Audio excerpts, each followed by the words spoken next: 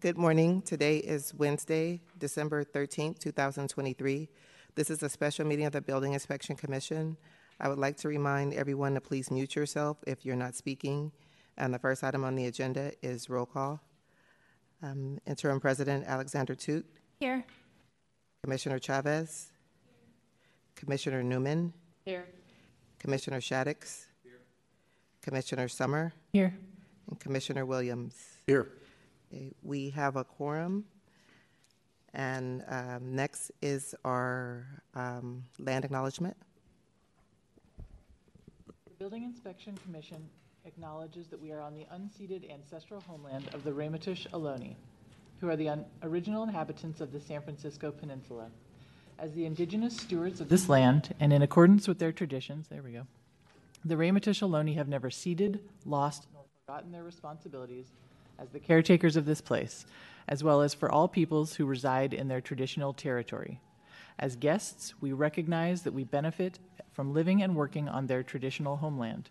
We wish to pay our respects by acknowledging the ancestors, elders, and relatives of the Ramaytush Ohlone community and by affirming their sovereign rights as First Peoples. Thank you. Also, I just wanted to note that this is a special meeting, or a rescheduled regular meeting. This is a regular meeting rescheduled from the canceled December 20th meeting of the Building Inspection Commission and will be conducted as a regular meeting. And for members of the public that are listening in, the public comment call-in number is, where is it? Sorry. 415-655-0001. And the access code is 2661-678-2123. And the WebEx webinar password is 1213. To raise your hand for public comment on a specific agenda item, press *3 when prompted by the meeting moderator.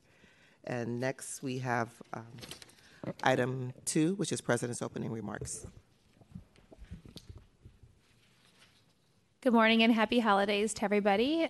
This is our last meeting of the BIC for 2023.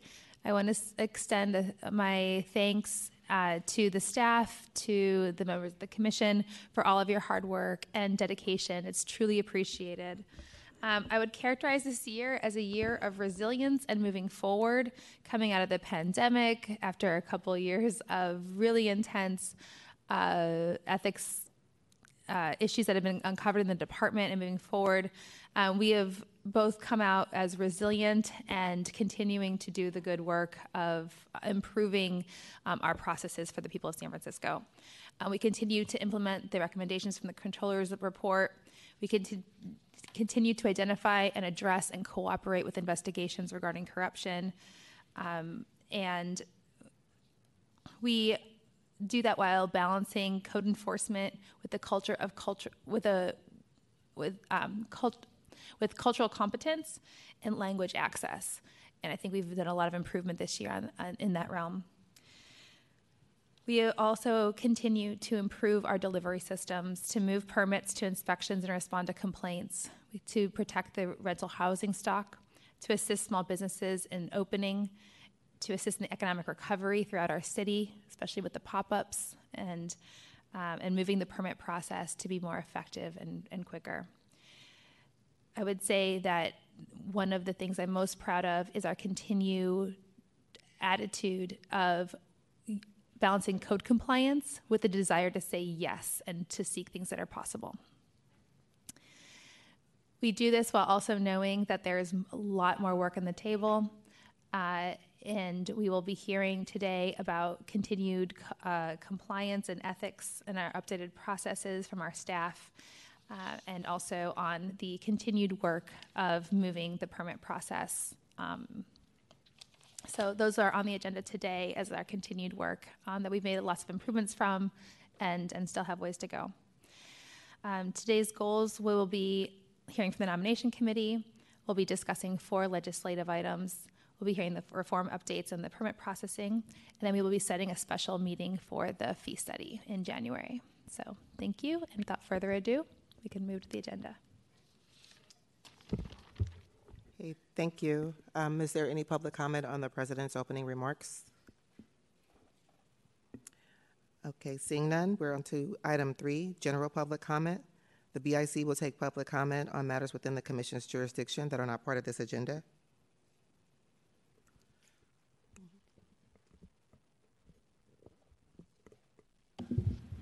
Hi, I put last time I spoke, I put up on the overhead the 3030 California and 2 Rousseau Street, that 4-story buildings requiring precedent, or 4-story buildings requiring sprinklers on all 4 stories. The lack of sprinklers in here now sets a new precedent that 4-story buildings do not require sprinklers.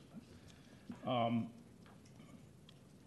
I provided that email that's available on the last one. I sent it to Jimmy Guinimi, and no action has been taken on that, either of those.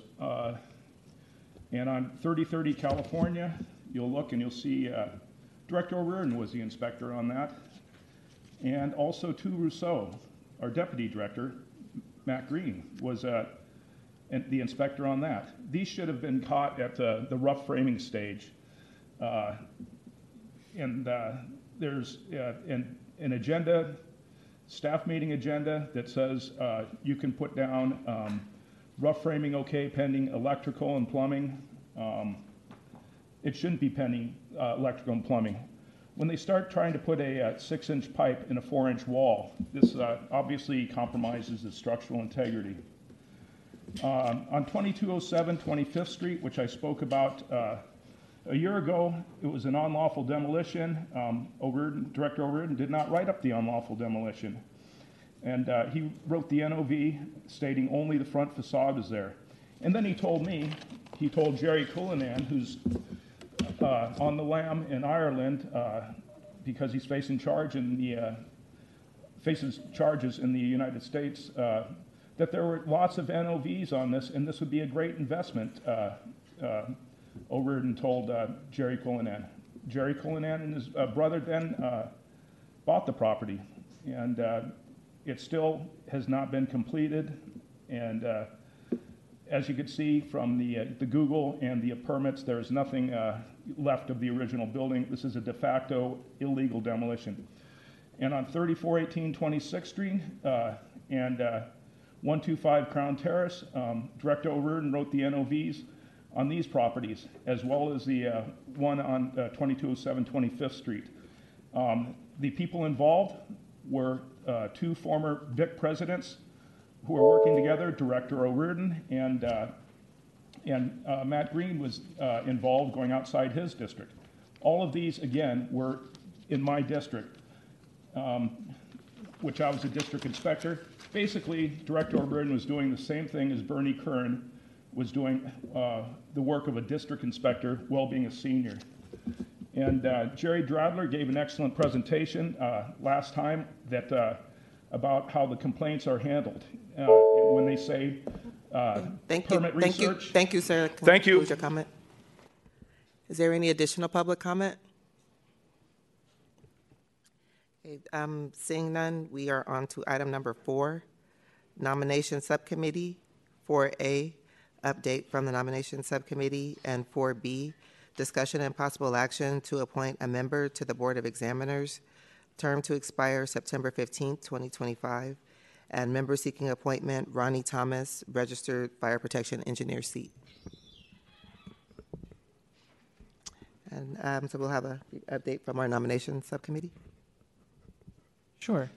So the nomination subcommittee met on October 24th. It was a quorum, but I think we were missing one of our members, so we didn't choose a chair at that meeting, but we will perhaps next time. But we did discuss the current open positions. Sonia, can you remind me, there are 2 remaining open positions, I believe, on the Board Sure. of Examiners, which is a 13-person body? Just one moment. Sorry, just bring that on you. I can also move on to the next item. I thought I had listed them on the agenda. I apologize, but yeah, that we do have 2 other. There's 2 other vacancies. openings. Yep. Yeah. Okay. On the Board of Examiners that we are still seeking to fill.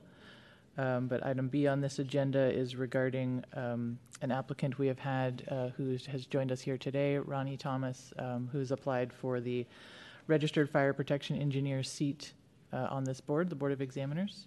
We spoke with him at that meeting.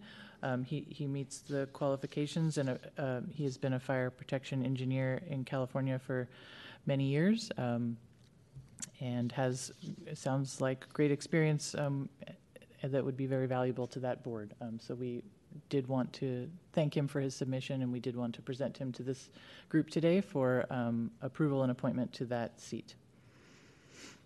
Okay. Thank you, Commissioner Summer. Did you want to add anything, Commissioner Shaddix? Yeah, as soon as okay, I am on the right mic. Sorry, we're back and forth here. Thank you, Ronnie, for your time back in October. I know that was a rough morning with the train and all of that, so that demonstrated to me your commitment and willingness to put in the extra work, to be a part of this committee. So it was a pleasure talking to you, and I agree that you are beyond qualified for this position, and we appreciate you willing to volunteer your time for this. So thank you for being here, and I definitely give a positive recommendation. Thank you. Is there a motion or any questions or comments from the other commissioners? Move to appoint, is it appoint or reappoint? Appoint. Yes. Ronnie Thomas to the Board of Examiners. Okay. Is there a Thank you for second? your willingness to serve. Thank you. Is there a second for that motion? I will second. Okay, so there is a motion by Interim President Alexander Toot and a second by Commissioner Summer. Is there any public comment on this motion? Seeing none, I will do a roll call vote. Okay, Interim President Alexander Toot, Yes. Commissioner Chavez, yes. Commissioner Newman, Yes. Commissioner Shaddix, Yes. Commissioner Summer, Yes. and Commissioner Williams. Yes. Thank you. The motion carries unanimously.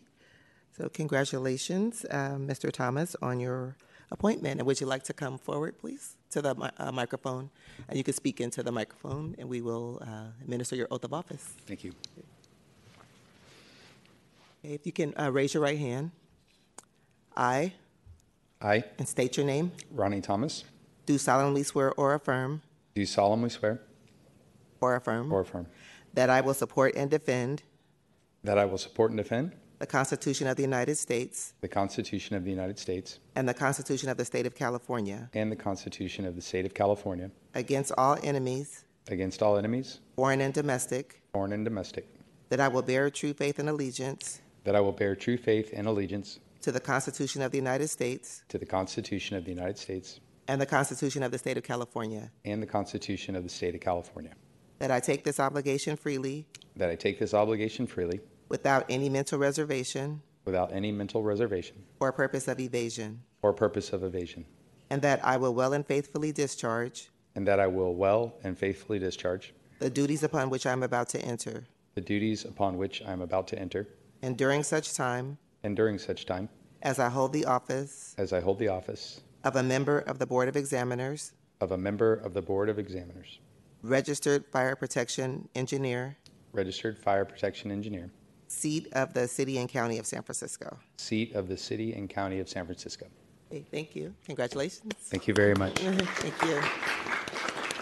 Okay. Did you have any comments, or you're okay? I'm okay.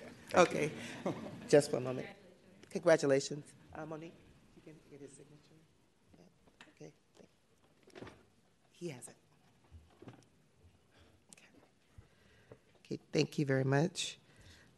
So next we are on to item 5, discussion and possible action regarding Board of Supervisors Ordinance, file number 231130, ordinance amending the existing building code to require buildings with 15 or more stories to conduct and submit supplemental inspection reports that will focus on windows and exterior glass surfaces to identify any defective or damaged materials that may cause glass failures, in addition to other requirements. Good morning, Commissioners. Carl Nacita, Legislative Affairs Manager. My colleague Janie Chan, who's Manager of DBI Technical Services, will give a brief overview on recent activities with our facade inspection program, and then I'll be back to talk about the proposed legislation before you. Good morning, Commissioners. My name is Janie Chan. I will be reporting on the background on why the changes to the facade inspection ordinance is being proposed. As you recall, a couple months ago, we did report on the glass study, and just to remind everyone, so broken glass from 7 high-rises were reported after the March 2023 storms, and an emergency legislation was passed to allow DBI to require buildings with 15 or more stories built after 1998 to perform a facade inspection and submit a report to DBI within 6 months of our notification to them. We then presented this to the Code Advisory Committee, who then recommended that an investigation be conducted for more targeted actions. And so under the mayor's emergency order, we were able to hire Wis Janney and Elsner, WJE, who is well-versed in the subject of glass failures, to investigate the what happened and to provide recommendations for potential inclusion in the facade inspection program. WJE in total investigated the 7 buildings and in total 31 panes of broken glass. The findings did show that 30 of the 31 breakages were likely caused by issues that could have been identified and mitigated prior to the storms. And so some of the key recommendations presented by WJE was for facade designers and contractors to avoid the use of spandrel glass and tempered glass where possible, and to avoid the details that require insulation to be installed against the glass. As you remember, that is something that could cause thermal stress in the glass and cause breakages. And the spandrel glass part is because when glass does break, it can go undetected and not addressed. To building owners, to reduce the risk to the public by having a better method of detection or protocol for prompt action when broken glass is discovered. For the city, to update the facade inspection and maintenance program to require a supplemental visual inspection of all glazed openings more frequently, and that is at the 5-year point between the already required frequency of 10 years. So this would require buildings with 15 or more stories to be visually inspected, and those with spandrel glass or history of breakage within the past 5 years would require this, and this would help to detect unrepaired issues which may result in a falling hazard. So the recently passed ordinance required facade inspections for buildings with 15 or more stories built after 1998. These buildings were given 6 months to complete the inspections once notified by the department. So these reports are due back to us in April, and we're already receiving some of them. The process was detailed in a DBI information sheet that required requiring the 100% visual inspection of the exterior glazing. The proposed ordinance would require all buildings with 15 or more stories to conduct this supplemental inspection in between the already required comprehensive inspections. And these supplemental inspections will include a focus on the windows and exterior glass surfaces to identify any defective or damaged materials that may cause glass failure. And I'll pass it on to my colleague Carl here to talk about the amendments. Do we have any questions about that yet? No, okay. Thank you, Janie. We're on slide number 7 when you get a chance, Monique. That's okay. So, as Janie was saying, the proposed ordinance would require all tall buildings which are 15 or more stories to submit these supplemental inspections based on a prescribed schedule within the ordinance. For buildings that are built in or after 1998 that have not yet submitted the 10-year comprehensive facade report, supplemental inspections would start again in 2024. As Janie said, the first one's due in April, and then will be required every 5 years until their first comprehensive inspection report is due, and that is 30 years after the building's construction. Then after that, those supplemental inspections, and again, this is for the buildings 15 stories or more built in or after 1998, the supplemental inspections will take place in between the comprehensive inspection reports so that the buildings alternate between submitting comprehensive and supplemental reports every 5 years. On slide 8, to augment the legislation as written, DBI staff recommends some additional amendments to the proposed ordinance to specifically call out what is necessary for these new supplemental inspection reports by asserting the minimum elements of those reports. On the slide, there are 3 specific amendments that we'd like to pursue.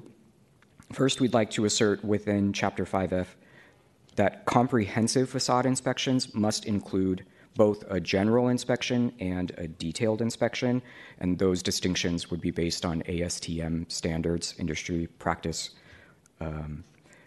But for supplemental inspections, that detailed inspection would not be necessary.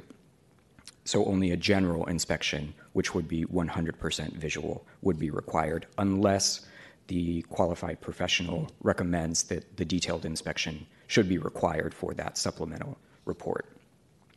The other amendment that we'd like to recommend is to specify the minimum elements of supplemental inspections. Again, as I just mentioned, that would be 100% visual and focused on the glass and glazing elements of the building.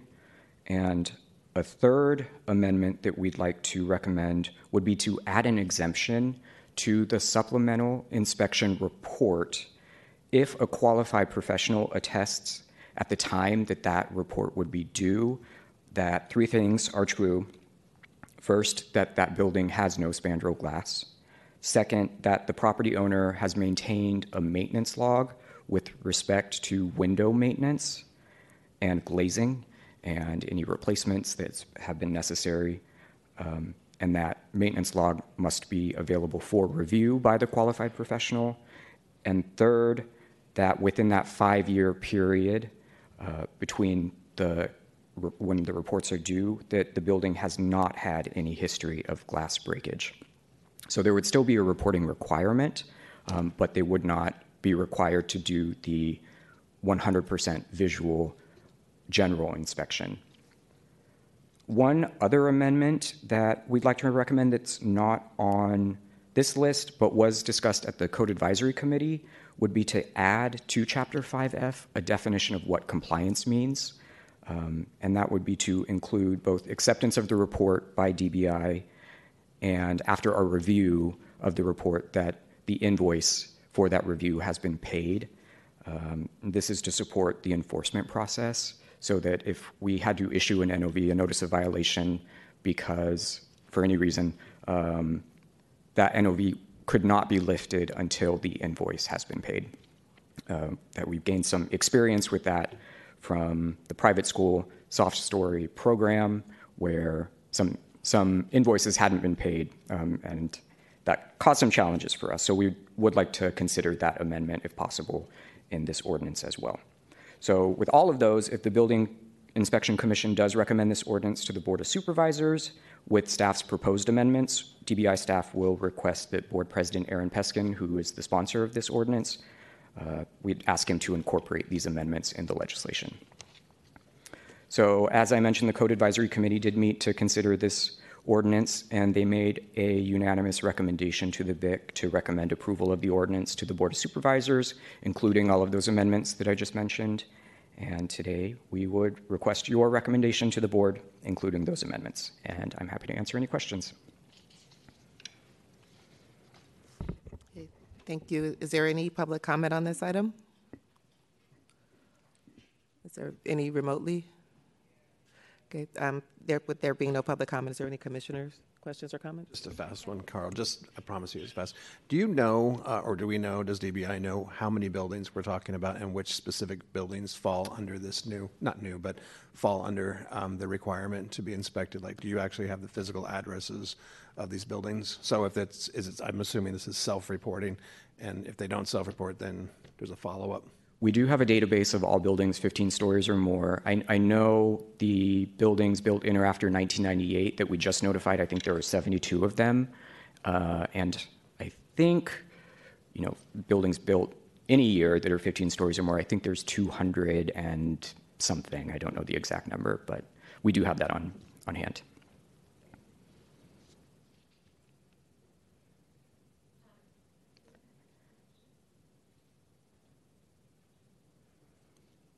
Okay.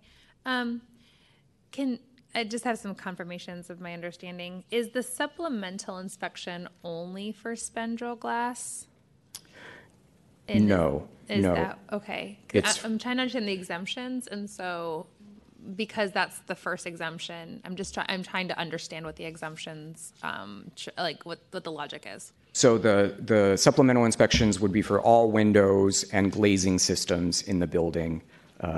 Spandrel glass is, based on WJE's report, the most common to break. Correct. And so that exemption would be, we recommend that exemption if the building doesn't have spandrel glass and also no history of breakages in the glazing system and windows that they do have. And that they log it. Exactly right, So that's yeah. like those are the three triggers. And is the third exemption written to capture all of it? So the third exemption says that, but there's no history of breakages in the. Sorry, I don't have the language in front of me. Would we be able to bring the language up? Yeah, it's slide 8. Minnie, could you please bring slide 8 up?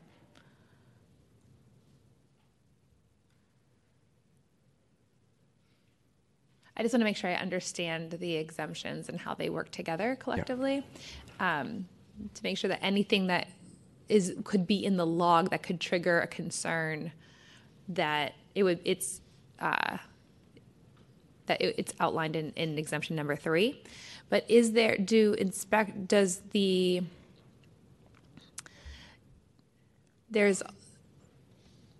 if something shows up that's in the log that doesn't exactly meet, what's the language of exemption the trigger number 3, does the professional have the ability to recommend the inspections anyways, or are they automatically out? So all of these requirements would have to be attested to by the qualified professional. Yes. So if they're not willing to attest and they recommend to that building or that property owner that they need to do the inspection, I think that's what would take place. I see. Okay, so these are that makes sense to me. Okay, I'm comfortable with that, and yeah, I'm delighted with the additional definition of the compliance, because I think that will be necessary moving forward. So Thank you. I have no further questions, but I see that my other commissioners do. Commissioner Newman? Just a quick question. When last you were here and we reviewed the recommendations from the consultant, the findings showed spandrel glass, tempered glass, and insulation against glass as all being high risk. Is there a reason that we've only is there a reason we're not calling out those as well? Or I guess it makes sense, sorry. I take that back, because you've basically limited the exemption to only be for the one that is the least, is visually can be seen. Exactly right. The tempered glass and the insulated glass cannot be seen. Exactly right. Yeah. Good memory. Yeah. Sorry. I was going back, I'm trying to go back through the report and sort of connect it to the decisions that we made. Thank Okay. I think that's it. I answered my own question if I would have given myself a moment longer. Thank you, Commissioner. I have one, I think, also quick question about the exemptions. I was curious about the third one for the volunteers. With all the buildings that did have glass breakages in this year, did they they had a history of breakage in the last 3 years? Had they had, or 5 years, I'm sorry? And what brought us to the number of 5 years? I might have to defer to Janie on that question.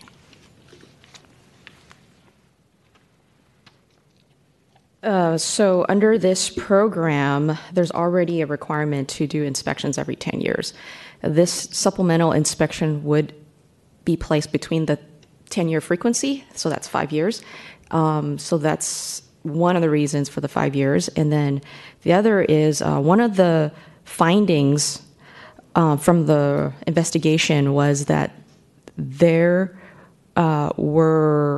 are buildings out there with tempered glass that have nickel sulfide contamination, and glass that has this contamination can cause spontaneous breakage, and it usually happens within the last 10 years or so.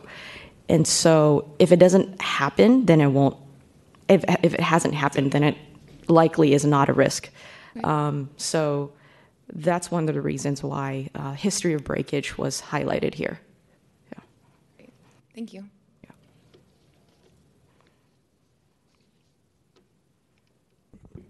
Is there any further commissioner comments? Then seeing none, is there a motion on this item?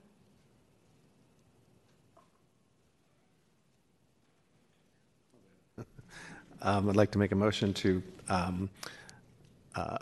agree with the amendments, positive recommendation. Did I say that right? Yeah. Okay, thank you. Is there a second? I'll second. Okay, so there's a motion by Commissioner Shaddix and a second by Commissioner Chavez, and I'll do a roll call vote on the item. Commissioner Interim President Alexander Toot, Yes. Commissioner Chavez, Yes. Commissioner Newman, Yes. Commissioner Shaddix, Yes. Commissioner Summer, Yes. and Commissioner Williams. Yes. Okay, the motion carries unanimously. Thank you. So we're on to the next item, item 6, discussion and possible action regarding Board of Supervisors Ordinance, file number 230862-2, amending the building code to temporarily suspend the annual registration requirement and registration fee for vacant or abandoned commercial storefronts through December 31st, 2024, in addition to other requirements. Thank you, Sonia. Hello again, Commissioners. Carl Nacita, Legislative Affairs Manager. As I think you know, the San Francisco Building Code sets forth controls for vacant or abandoned commercial storefronts, requiring owners of those vacant or abandoned commercial storefronts to fulfill some obligations, including registering the commercial storefront with DBI within 30 days after it's become vacant or abandoned, to renew that registration annually as long as it's vacant, to pay an annual registration fee, and to submit an annual report to DBI confirming the maintenance of the property yearly. We're on slide 2 when you get a chance. That was added to the building code in 2019 at a time that the economic conditions in the city were very different than they are now. The building code also requires DBI to maintain a registry of all of these vacant or abandoned commercial storefronts. Next slide, please. So the mayor's office has proposed an ordinance to temporarily suspend the registration fee and annual report requirements within the building code for vacant or abandoned commercial storefronts. And that suspension would be for 1 calendar year, from January 1st, 2024 through the end of 2024. Next slide.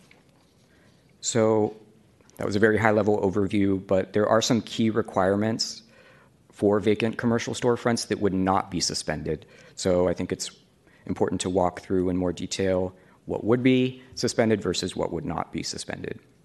And on this slide, you can see the requirements that would be suspended. Again, it's the property owner's obligation to register a vacant or abandoned commercial storefront and to pay the registration fee, as well as the annual report required for these property owners, confirming that the storefront's been maintained. And also DBI's vacant storefront registry would be suspended. That means properties would not be added to the registry during this one-year suspension. Also, what would be suspended is DBI's ability to write notices of violation solely because a property owner hasn't registered or paid the registration fee or filed an annual report. Next slide. These are the key requirements, though, from the building code that would not be suspended with the ordinance, including signposting in a conspicuous location that provides the current name, address, and phone number of the owner of record or an authorized agent. Really importantly, exterior maintenance of the building and the grounds so that they remain in continuing compliance with all applicable codes and regulations and do not contribute to or are not likely to contribute to blight. Interior maintenance would not be suspended, and that's to keep the building free from damage by the elements or plumbing leaks, to keep it free from accumulation of trash or debris, and from infestation by rodents, insects, or pests. Also, really importantly, the building must be secured from unauthorized entry, and the property owner must maintain fire and liability insurance. Next slide. Also, what would not be suspended is DBI's ability to issue notices of violation and pursue enforcement for public nuisance for failure to comply with all of those requirements that were listed on the previous slide: signposting, interior and exterior maintenance, security, and insurance. Next slide. Just a bit of background information. So this is a substitute ordinance from what was originally proposed by the mayor's office a couple of months ago. In that first ordinance, DBI would have the discretion to waive the registration fee. After some conversations, we thought it might be more equitable to have a across-the-board suspension of the registration requirement and fee. So our anticipated fiscal impact, if this legislation passes, would be decreased vacant building registration fees in the amount of up to $300,000. Because this would be over the calendar year, that would be split in the fiscal years. The vacant commercial storefront registry is complaint-based. So when DBI receives a complaint for a vacant commercial storefront, an inspector investigates and determines whether or not it's actually vacant. If it is, the department then adds that property to the registry that we maintain and notifies the property owner of their obligations. Every year thereafter, DBI staff contact the property owner to remind them of their obligations under the program and to verify whether or not the property is still vacant. One challenge with our current data is that it's not longitudinal, and I'm not a data person, so my colleague explained this to me, so hopefully I explain it right to you, but the individual records are not linked between years. We've got individual records, so it's hard to track the outcome in changes, meaning whether or not the building stays vacant or not. So with this one-year suspension, DBI staff would use that time to create a better data capture and reporting system based on the existing list of vacant or abandoned commercial storefronts that we have now. That list would stay intact during this one-year suspension. And lastly, DBI's vacant commercial storefront registry and registration fee is separate from the tax that is now assessed as of last year, I think, on vacant commercial storefronts by the treasurer and tax collector. So that tax is still in effect. Next slide. The Code Advisory Committee met on December 6th, and they voted unanimously to make a recommendation to the BIC to recommend approval of this ordinance to the Board of Supervisors. The CAC made a couple of additional recommendations, including rescinding NOVs issued in prior years for failure to register vacant or abandoned commercial storefronts.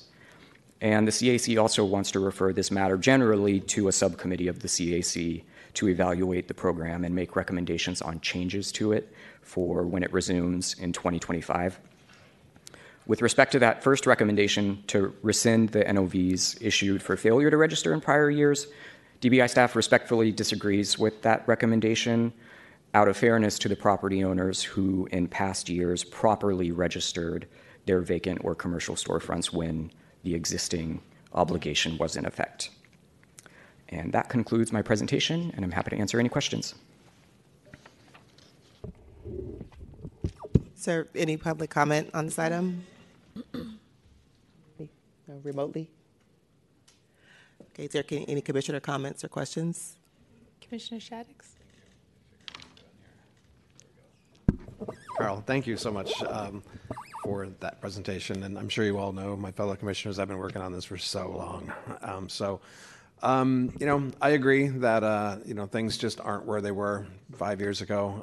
But what still is confusing, and I don't know that it really is DBI's purview, is that tax. What was that Prop M that, 2/3 of the voters approved this. And I think at that time, voters were, really targeting bad actors, which we don't have that many, but, the ones that we do are very impactful to commercial corridors. So I guess my question, without getting into commentary, is if we're taking this off of DBI's plate as far as, registering as a vacancy. Oh, I'm rapping now. I like it. Okay. Am I done? Oh, I was liking that. So Just one moment. We're just ready.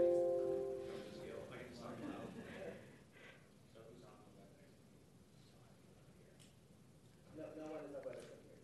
Down here, is there another? Just here and her. Okay, so can you please make sure your microphone is muted?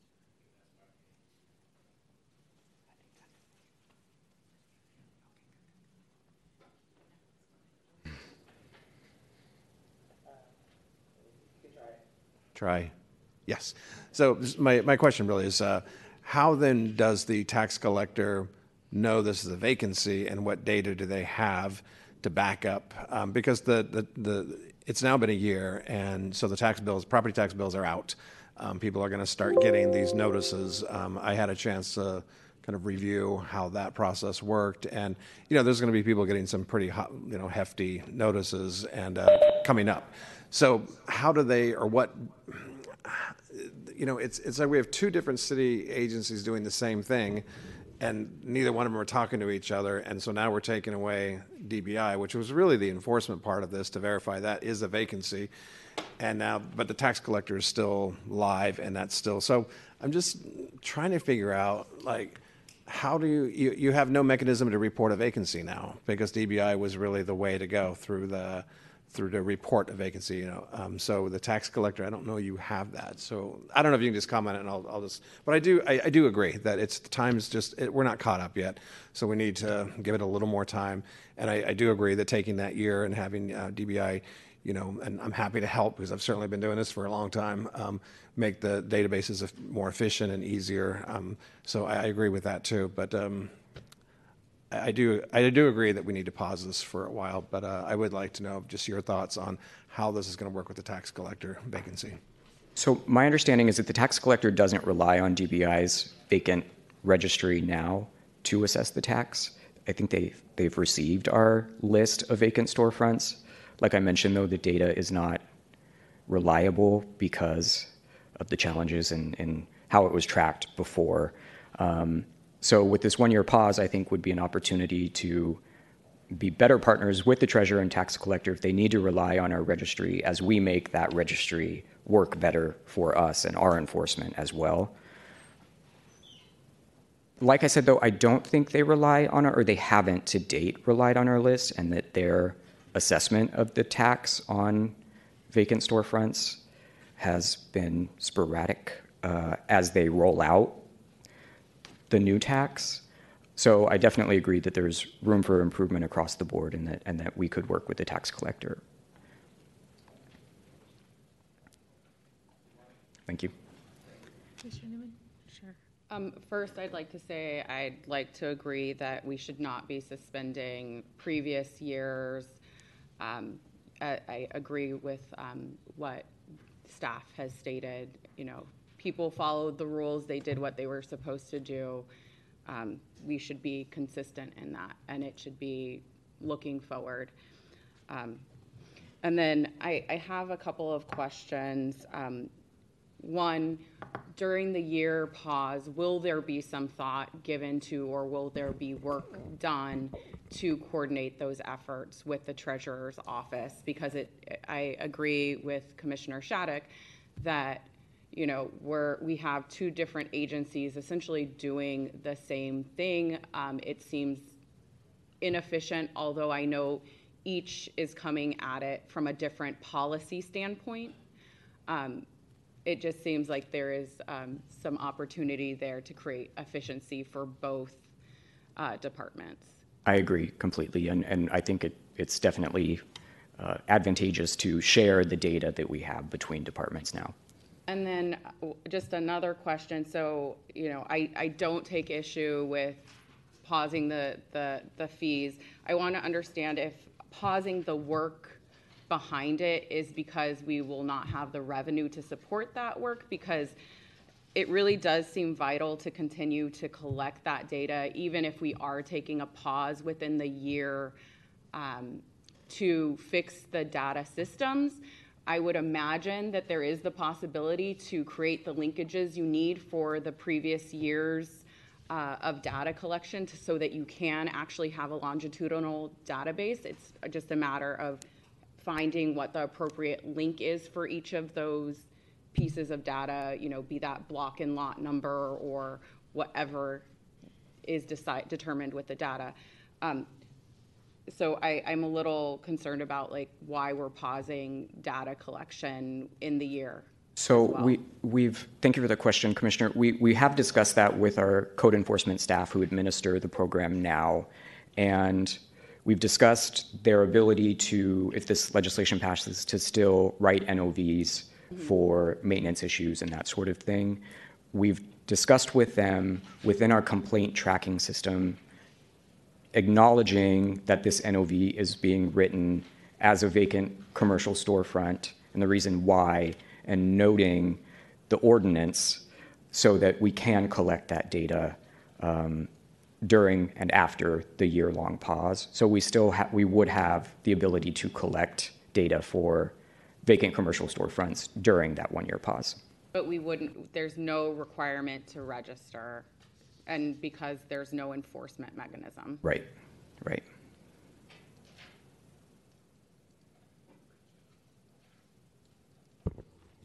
Thank you. Are there any other questions or comments? Yeah, one more. A few more, yep. The registry and the data, is it publicly available? It's not publicly, we don't post it, but it is public data. As sunshine request. Exactly. So the effect of the change would be that data would not be available any longer. Is that right? We would still have the data on hand, so if someone made a request for it, we would have to. The property owners wouldn't be registering, so there wouldn't be the data of which property owners are owning vacant storefronts. Is that right? Right. We wouldn't have data for 2024. Okay. Right.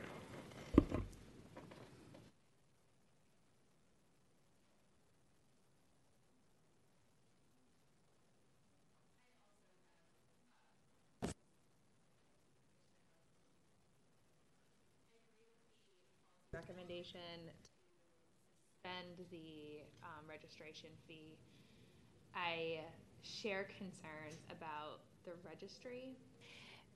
One being that how are we going to tell people next year when it's back on, right? Like, how do we then roll this out? Like, taking a pause from this point in time is like, we all understand how that happens, but then how do we get it back online in the right way and then notify everybody, presuming that, you know, commercial corridors change over the next 12 months.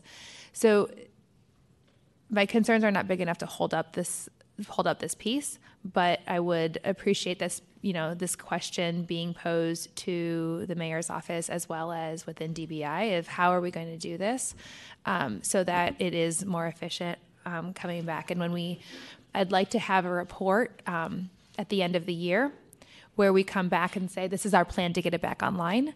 Right? So this is a 12-month pause. So maybe in October or November of next year, coming back to the commission with a rollout plan from the data perspective and the policy and how we're going to implement this program, how we're going to get everybody, back into the system. What are the improvements and things like that? So, not from a legislative perspective, although we love seeing you, Carl, but I think that about the, kind of the re-implementation of this program. What's that rollout, and allow for both public and commissioner input into that process, so that we can ensure that that this is being captured, that the cross department collaboration is happening, et cetera. And I also agree with the staff recommendation to hold the NOVs that are out. But I do appreciate CAC for all their great work and their hard work in reviewing these items. Thank you. Thank you. Any other comments? Same thing. So just want to echo what my fellow commissioners have said and highlight that I am concerned about rolling this program back out once the year is over, and making sure that people aren't hit with a lot of NOVs because they weren't aware that the suspension was ending, that they had previously had issues registering and they were not told and advised, given technical assistance, to come up to code or to register in time. And so just want to second that it would be great to have some sort of report and understand better the plan for rolling this back out so that folks aren't blindsided by it. Certainly, yeah. We're happy to come back towards the end of next year with a rollout plan and a report. One thing to note is right now property owners aren't notified at the same time. If they register in March, their registration is valid for 12 months. So with this pause, we do have the opportunity at the end of next year to notify everyone at the same time, which hopefully does make our process more efficient.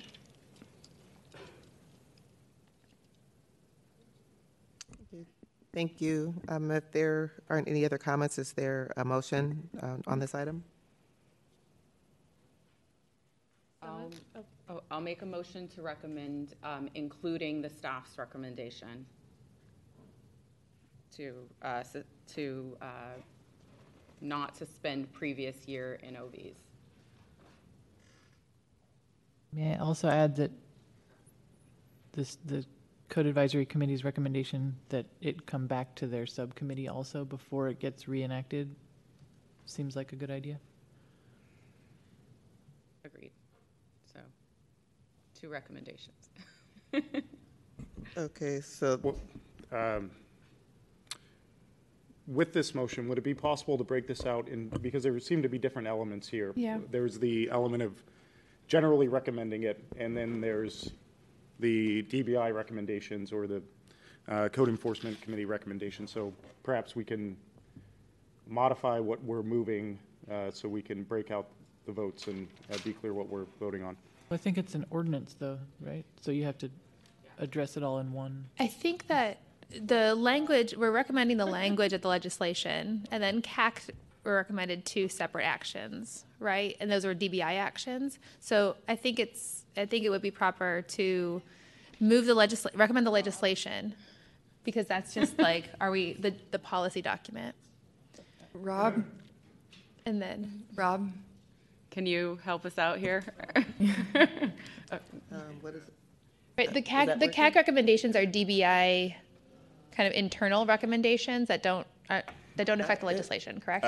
Yeah. I think that's it. And so Deputy City Attorney Rob Kapla, the CAC is making recommendations that would not actually amend the language of the ordinance.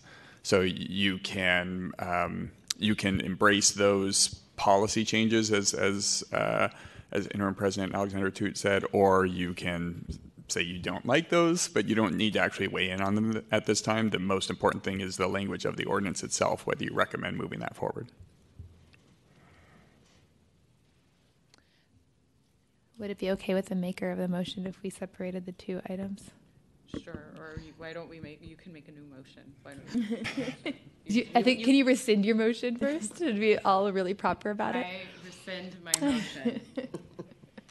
I'd like to make a motion to recommend the ordinance file number 230862-2 to the Board of Supervisors.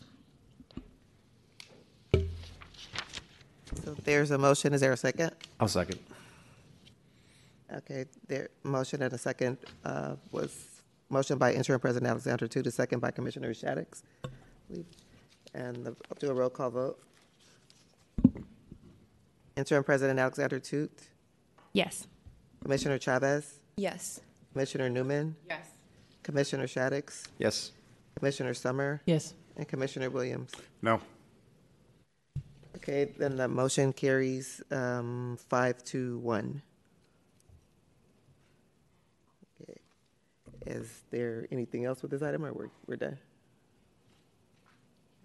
Is there anyone who has to make a motion regarding the CAC recommendations? I think, if I understand Rob correctly, I don't think so. I believe, but you guys can consider it. But I think he said you don't have to have a motion. There may be a desire to have one, which is what I'm asking. Oh, that's up to you guys. It's not mandatory, just a question. Okay, seeing none, I think we can move to the next item. Okay, thank you. We're on to item number 7, discussion and possible action regarding amendments to Administrative Bulletin 093, implementation of Green Building Standards, AB 93, which provides standards and procedures for the implementation of the green building requirements of the San Francisco Green Building Code, effective January 1st, 2023.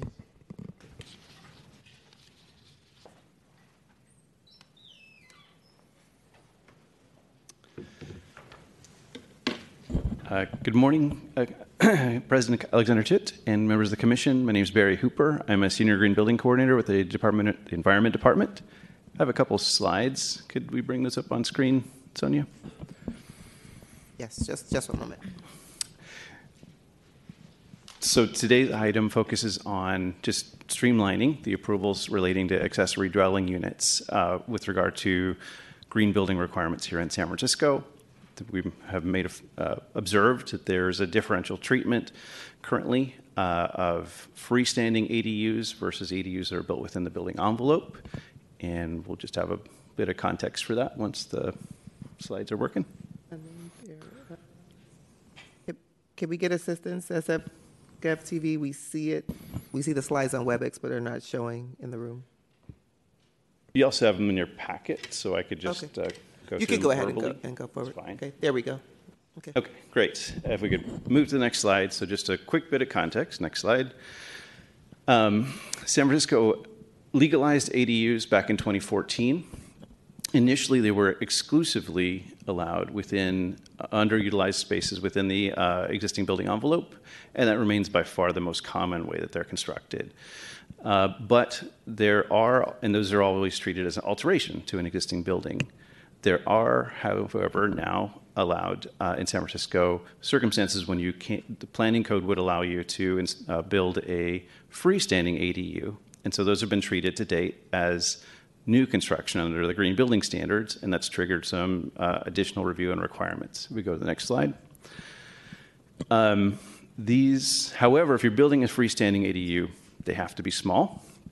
They're limited to generally 800 square feet or at most 1,000 square feet.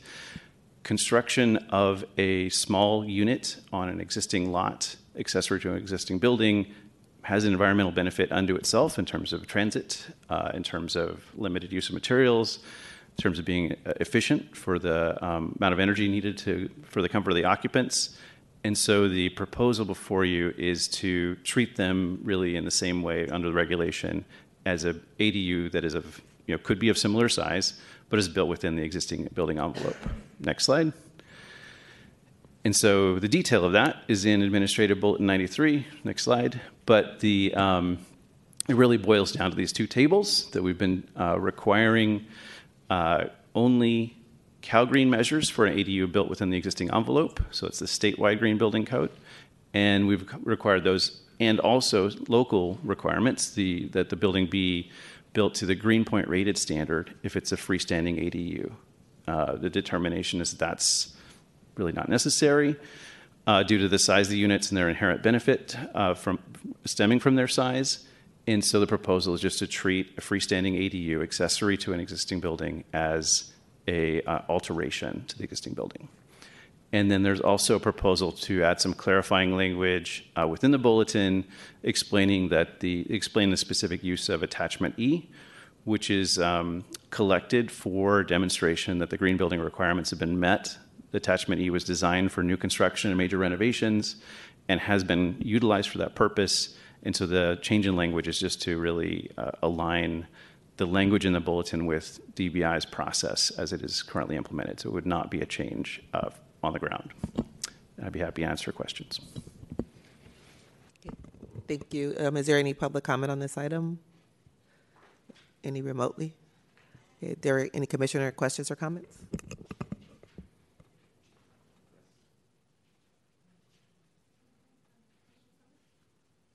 I had a question, and I think this all makes sense. We're streamlining it so we treat all ADUs the same.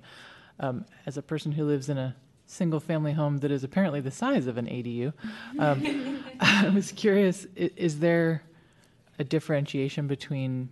Not that we build a lot of new single-family homes here, but is there a differentiation between that and what you call an ADU? Does it have to be? It has to be just like on a property of adjacent to another structure? Right. So there's an existing, some sort of structure on the existing property. Usually it's single family. It could be multifamily though.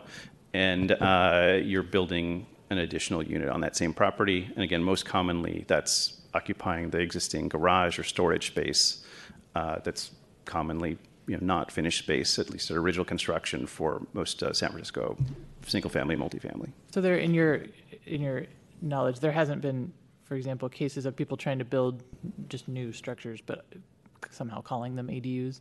That would not fit the definition of the bulletin, no. Okay. Thanks. I just want to understand, like, what are the major differences between these two green codes and? Sure. So CalGreen is just an informal term for the California Green Building Standards Code. That's Title 24, Part 11. It was first adopted in 2010, and it is a set of green building requirements that apply statewide to set minimum sustainability standards for California. It has been amended, like other codes over that period, and in some cases become a bit stricter. It does address water efficiency, waste efficiency. Energy is separately regulated in the Energy Code. So it is a minimum baseline standard representing statewide consensus. In 2008, San Francisco adopted its first green building ordinance applying to private sector buildings. That since then has utilized green building rating systems as a tool to set the bar higher, to ask for a greater sustainability effort and outcomes than the minimum required by the state.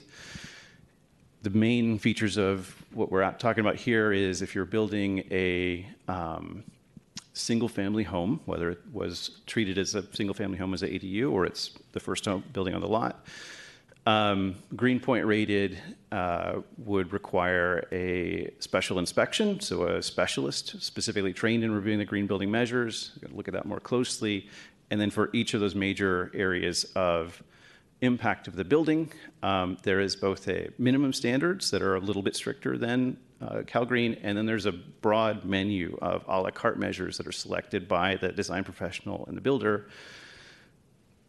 appropriate to that site. And so it varies a bit, but it really boils down to asking more in terms of reducing the impacts of the construction or the efficiency and operation of the building. So the goal here is really twofold. It's costs, or it's streamlining in our process so that we have a consistent code, but it's also a cost-saving measure for the end user to encourage more ADUs to be built within San Francisco. Yes. Okay. I have not so much a question, but a comment. When I actually used to work in the legislature, and the first thing I worked on was SB 1069, which was accessory dwelling unit legislation.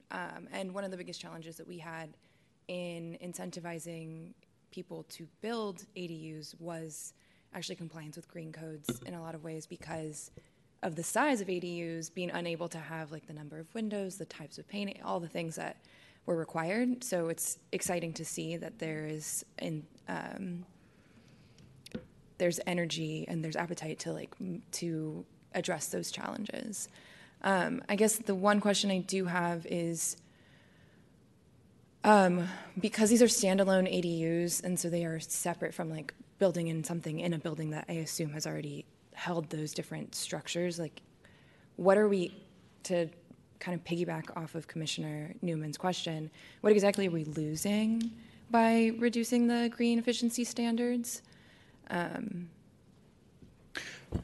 In this case, that appears to be pretty limited, and it's for the reasons you laid out. So when you're building an ADU, you have limited control over the site. I mean, you're occupying a portion of the site if it's freestanding that would not otherwise have been occupied, but you may, particularly in a small lot in San Francisco, you may have limited remaining area of the lot that's not occupied by the building. And so the opportunities for innovative stormwater management, to utilize gray water, to a lot of things that might be of interest commonly in a single-family new construction custom home here may not be practical choices. So it's essentially like you're observing that just getting to meet the green point rated standard is more challenging in a smaller building where you are have limitations to the existing structure. I don't have a quantitative estimate for you because the state has moved a long ways, and so the low VOC paint, fundamental measures that are appropriate to ensure a good likelihood of good indoor air quality, of relative efficiency of the building, of waste management in operation, like those are all addressed both by state and local codes. So it's really those a la carte measures, like what flexibility, and it's the city wouldn't be imposing a requirement. You have to do those a la carte measures. You still could do them and add them as features if you enjoyed them in your ADU. Great. And one additional question. So I know that we've had other measures passed by the state for like lot splits and to allow folks to purchase the ADU off the single family home. Do you see any sort of like challenge emerging if folks were to decide to do that with an ADU on their lot? Because it is, in some cases, the size of another single family home.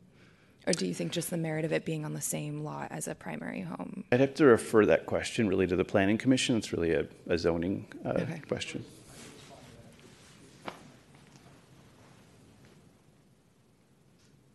Good morning, Neville Pereira, Deputy Director of Permit Services. Firstly, regarding that initial question to us here, in my experience, whenever we make our regulations more usable to the community, as the Cal Green, the Green Building Standards Code does, it just allows the community better and more holistically respond to that legislation. Every time we create higher standards, like the Green Point rated system or the LEED program does, it becomes more exclusive, and as the general drive is to create more housing here, this will definitely encourage that. Regarding the lot split, yeah, there is a propensity to use this. There's a ability for somebody to abuse this regulation, because knowing that there's legislation on the books and already is there to be able to purchase and subdivide that property. ADUs typically use the existing utilities off the main building, so they don't separate those. You string, becomes a sub-panel essentially off of the main building, and water and so on and so forth are taken off the main building.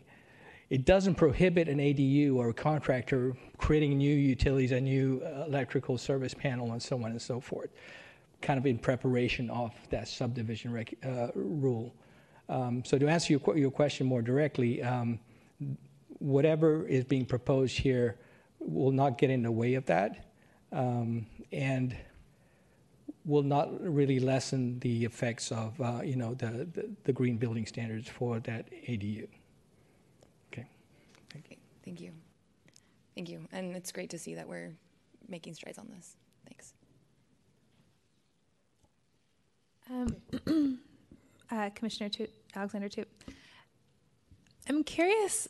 It sounds like the intention, in some ways, is to streamline, but also to encourage the construction of ADUs. My question is: it seems logical that if the existing buildings, right? Most of the existing buildings, I'm imagining, either were constructed before any of these green standards were input. But if a building is constructed using the Green Point standard, and then immediately afterwards they would apply for an ADU for under the Cal Green standard, would that be different? Would they be allowed to meet two different standards versus if it's theoretical empty lot, they apply for the two buildings at the same time? So just to confirm, I heard the question. If you constructed a new building and then immediately after you pulled a separate permit to construct the ADU, could you do that? And yes, you could build to a lower green building standard. The permitting fees for all of the relevant agencies would more than offset the savings from the green building requirements, but it wouldn't affect that type of sequence of events, no. My curiosity is, if building number 1 has to meet the Green Point standard, why wouldn't building number 2 as an ADU meet that same standard? It would be a good idea, but under this proposal, it would not be required. Would not be required. I see. I have no further questions. Anyone else? Thank you. No further questions. Then is there a motion on this item?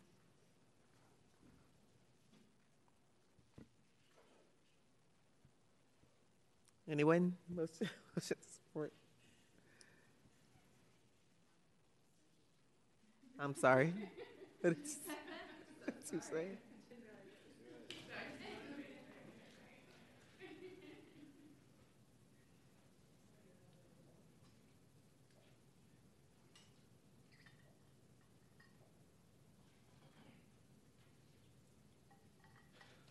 I'll make a motion to recommend this to the board.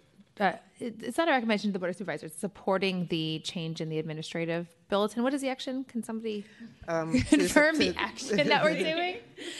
Is it? This is just a request of this commission to approve it, because you're the body who oversees it. It's a regulation, and you actually have authority. And we have authority over but it affects more than just the building inspection department, or it's just the, okay. So you're coming to us as an expert in kind of a technical expert in the environmental code? Sure. Yes, I've been effectively I'm a consultant to the building department. Fantastic. We work closely on these issues over a long period of time. Well, thank you very much for your coming before us and for advising the building inspection code inspection department on this. So, for clarifying the action. So this will just be a motion to support Administrative Bulletin 0093. Motion to support the amendment to Administrative Bulletin 093. And is there a second? Okay, got it from Commissioner Chavez first. Thank you. So motion by Interim President Alexander Toot, second by Commissioner Chavez. We'll do a roll call vote. Interim President Alexander Toot. Yes. Commissioner Chavez. Commissioner Newman. Yes. Commissioner Shaddix. Yes. Commissioner Summer. Yes. And Commissioner Williams. Yes. Okay, the motion carries unanimously. Okay, and the next item is item 8, update regarding Assembly Bill AB 1114. Hello again, Commissioners. Carl Nacito, Legislative Affairs Manager for DBI. As you know, AB 1114, which was sponsored by San Francisco's Assembly Member Matt Haney, was passed by the state legislature and signed by Governor Newsom in October. The law goes into effect on January 1st, 2024, and it sets forth a number of requirements for post-entitlement permits for housing development, Building permits are post-entitlement permits under the law. So this new state law will have major implications for DBI and the other permit review agencies, including the Planning Department, Public Works, Public Utilities, and Public Health. In a nutshell, the law prescribes certain website resources that must be available to applicants, time limits for permit application completeness determinations, and to review projects for code compliance. There are some exceptions to those time limits, and also limits to appeals. The city must be in compliance with the various requirements of the law on January 1st, and I will cover each of the topics in the following slides. Next slide. So first, with respect to website resources, the city must provide clear and complete guidance to applicants before they submit a permit application. One key piece of satisfying this requirement is to publish application submittal guidelines, including lists specifying detailed information about what will be required of any applicant for a post-entitlement building permit. The city must also provide an online application. So as a status update, since this is a citywide effort among the various departments who do plan review, including DBI, the Permit Center is managing the development of solutions for many of these requirements. To date, the department's post-entitlement phase permit and information has been finalized for these website postings. Application submittal guidelines, including a comprehensive list of submittal requirements, as well as an acknowledgement by the applicant that they meet those requirements. Those requirements have been drafted for the January 1st launch. And also specifications for a digital form for application submission has been completed, and that's being built by the city's digital service department. The digital form will replace emails to DBI for in-house projects, so an improvement there. And this will also support DBI's 100% EPR, electronic plan review goal for in-house projects, which also launches on January 1st. Next slide. So moving to the application completeness determination phase, city staff will have 15 business days from receipt and acceptance of an application to determine whether that building permit application is complete. That completeness determination is limited to the items in the initial list of application requirements that will be posted on our website. And after review of the application for completeness, a notice of determination will be sent to the applicant. If the application is incomplete, the applicant will be given detailed information about what is missing and how to cure it. And then if the applicant resubmits an application, that 15 business day review restarts. Failure to respond within 15 business days by the city results in the application being deemed complete. As a status update for you on these solutions, preliminary staff workflow specifications have been developed for the various departments for the January 1st launch. Once an application has been submitted in the digital form that I just spoke about, DBI's Central Permit Bureau staff will do a review of that submission to determine if all the materials necessary are there. This is not the comprehensive application completeness determination. It's more of a cursory check to make sure that the plan reviewers doing that completeness determination will have the information they need. If they do, CPB staff, Central Permit Bureau staff, will manually create a building permit application in our permit tracking system. But if the necessary materials haven't been submitted, we can reject that application. But if the application has been accepted, at that time, planning department staff will verify entitlement status, since these are post-entitlement building permits. And DBI, planning, public works, fire, and public health staff will concurrently review the application in a new solution called OnBase, which the city's just adopted, which will be utilized to include timers, reports, and reminders for staff that the 15 business day deadline is approaching. Once the concurrent review for application completeness is complete, OnBase will then automatically generate the notice that is required to applicants. It will email that completeness letter to the applicant, verifying whether the application is complete or listing department by department what is necessary to complete the application. Next slide.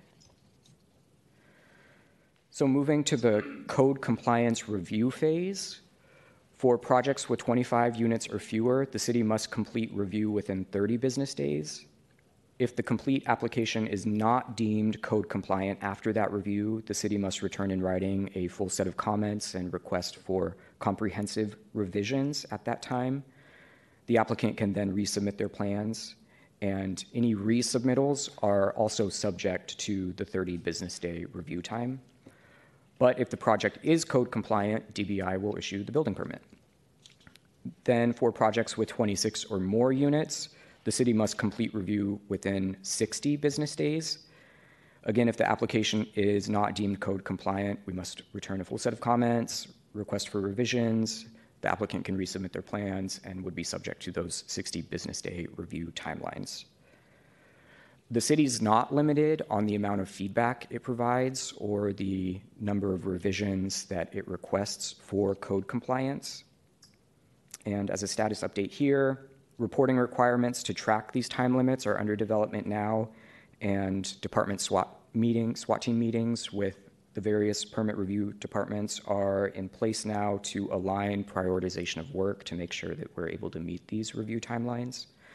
Broadly speaking, though, department plan checkers will concurrently review plans for compliance in our existing Bluebeam plan review system, and then manually update dates of review in our permit tracking system. To note, though, the city is currently in the process of procuring a new electronic plan review platform to replace Bluebeam. That will take some time, probably won't be in place before the end of 2024. Next slide. So there are some limited exceptions to the project review time limits that I just covered. Time limits may not apply if the project has a specific adverse impact on public health or safety, and additional time is necessary to review that application. The criteria for what is considered a specific adverse impact must be objective written standards of policies or conditions as they existed at the time of the permit application. So, for example, that would need to be in an administrative bulletin or by ordinance. This exception then would be determined on the substantial evidence of each permit application on a case-by-case basis based on that objective criteria that would be published. And then the other exception to the project review time limit is if the permit review requires an outside governmental entity, those time limits are told for the amount of time that the permit application is with the outside entity. Next slide. Finally, on appeals, this is an important topic, especially because of a new role for the Building Inspection Commission. The city must provide to the applicant 2 opportunities for appeal for an AB 1114 project. First, an applicant may appeal the city's application completeness determination, meaning if the city determines that the application is incomplete, the applicant can then appeal that determination to the Building Inspection Commission. And then during plan review phase, if the city determines that plans do not comply with code requirements, the applicant can appeal that determination to the BIC. Of course, in both of these situations, the city will provide either a list of detailed information on how to cure an incomplete application, or during the permit review phase, a comprehensive request for revisions, but at the applicant's option, they could appeal during either of those phases.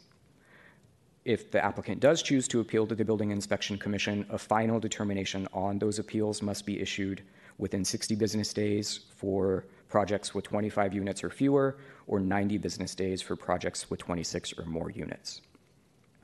So that covers the applicant's right to appeal. Another big change is once a project is determined to be code compliant, the city must not hold any appeals or additional hearings.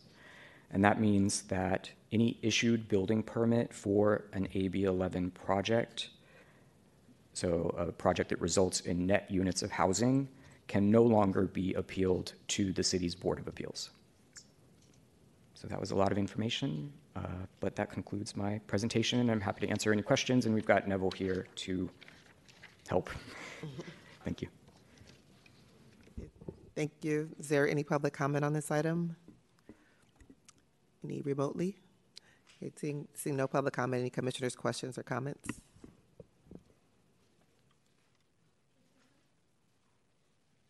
Hello, thank you so much. That's really helpful. Why are we replacing Bluebeam?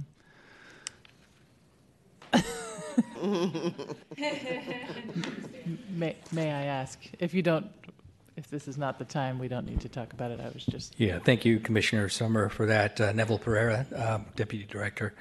We are not replacing Bluebeam right off the bat. It is the best of breed out there, software for markup. What Bluebeam lacks is a workflow engine on it. It was never intended for that. It was just the wrong implementation of the software. At the time of need during the pandemic, they needed something. They put it in. It was implemented wrongly. They're looking to rectify that by putting a workflow engine in front of it. The markup tool may still be Bluebeam. Oh, okay. But the company that has proposed and has won the request for proposal has its own solution as well. So, interesting. Okay, cool. Okay. Thanks. I had two other questions. Oh, okay. The application completeness appeals comes to us. How does that work? So that is a provision of AB 1114. Yeah. The law says that those appeals will go to the governing body of the permit issuing agency. Yeah. So that is the BIC, or by the city's option through an ordinance to the Planning Commission, or both the BIC and the Planning Commission. Does that mean it's like agenda, like we talk about these at our meeting? Oh, okay. Yes. So we'll work with the Commission Secretary and our City Attorney's Office to figure out exactly the mechanics of what those appeals would look like. But I do think rather than having a subcommittee or a separate body, it would be an agenda item. But I don't know if Rob, you have... At it as like from a developer standpoint, like it doesn't seem worth it to appeal like for incompleteness. You're better off just restarting your 15 days and giving them the additional materials. It has to be it would have to be pretty egregious, I think, for someone to want to go down that path. Like people have extra time though. Maybe, but I'm just sort of like I would rather start the 15 days and give them the additional documentation. I agree that almost everyone will do that. I was just curious. I mean, it's a large volume of permits, so even a small percentage. We have short meetings. It's like, oh, okay. Yeah, we'll see how this plays out. If I may add to that, also, Commissioner Newman is exactly right. The building code has its own appeal mechanism in it. Today, you ordained or introduced somebody into the Board of Examiners. That is the group that usually hears appeals for building code issues, and that's where we would expect appeals to go. They typically don't meet because building code is, it's pretty hard to appeal, but it is possible. But for those nebulous or those touchy-feely type appeals, yes, you would be that body. And, maybe that was... third question, final question. Exceptions to project review time limits, and sorry if this is you again, Neville. The second exception was time limits are told if the permit requires review by an outside government entity. Is that peer review? Is that what we're talking about? Euphemism for PG&E, I think. Oh, so what about peer reviews? That was my question.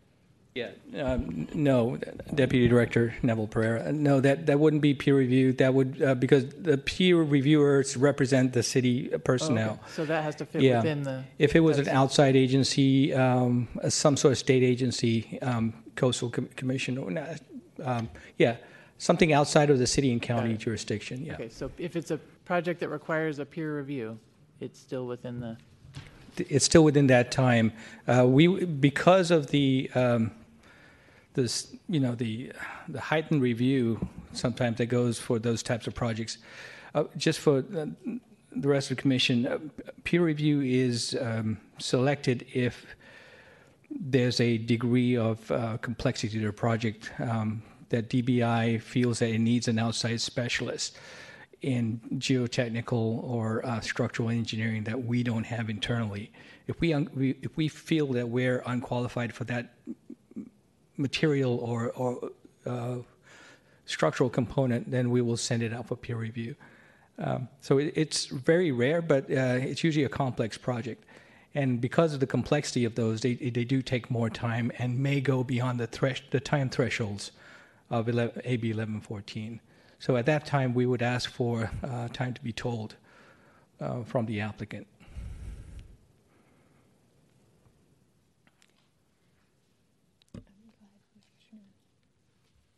I would just like to say that I'm happy to see this moving forward, and I think this accountability is great for the industry as a whole. I did have some questions. There's a lot of things that say draft, and I know that we have a January 1st rollout. I think it would be really great if you could come back in January and give a report of how the rollout of the additional materials has gone. Absolutely.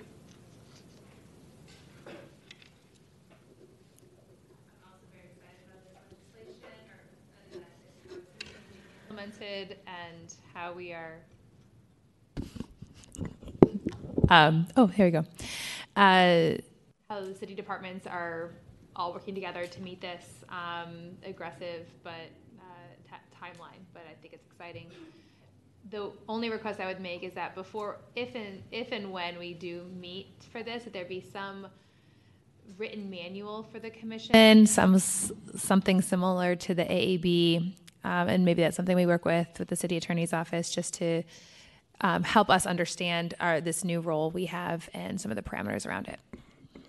So, thank you.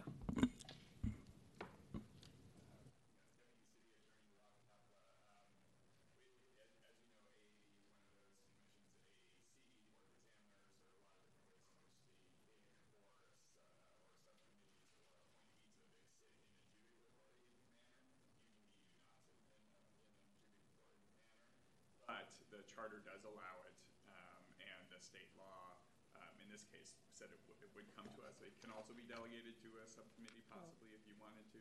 But I think the chances of that type of appeal are very rare. So we do, specifically the expanded compliance and control program also comes to the BIC for appeals of that, and we haven't seen.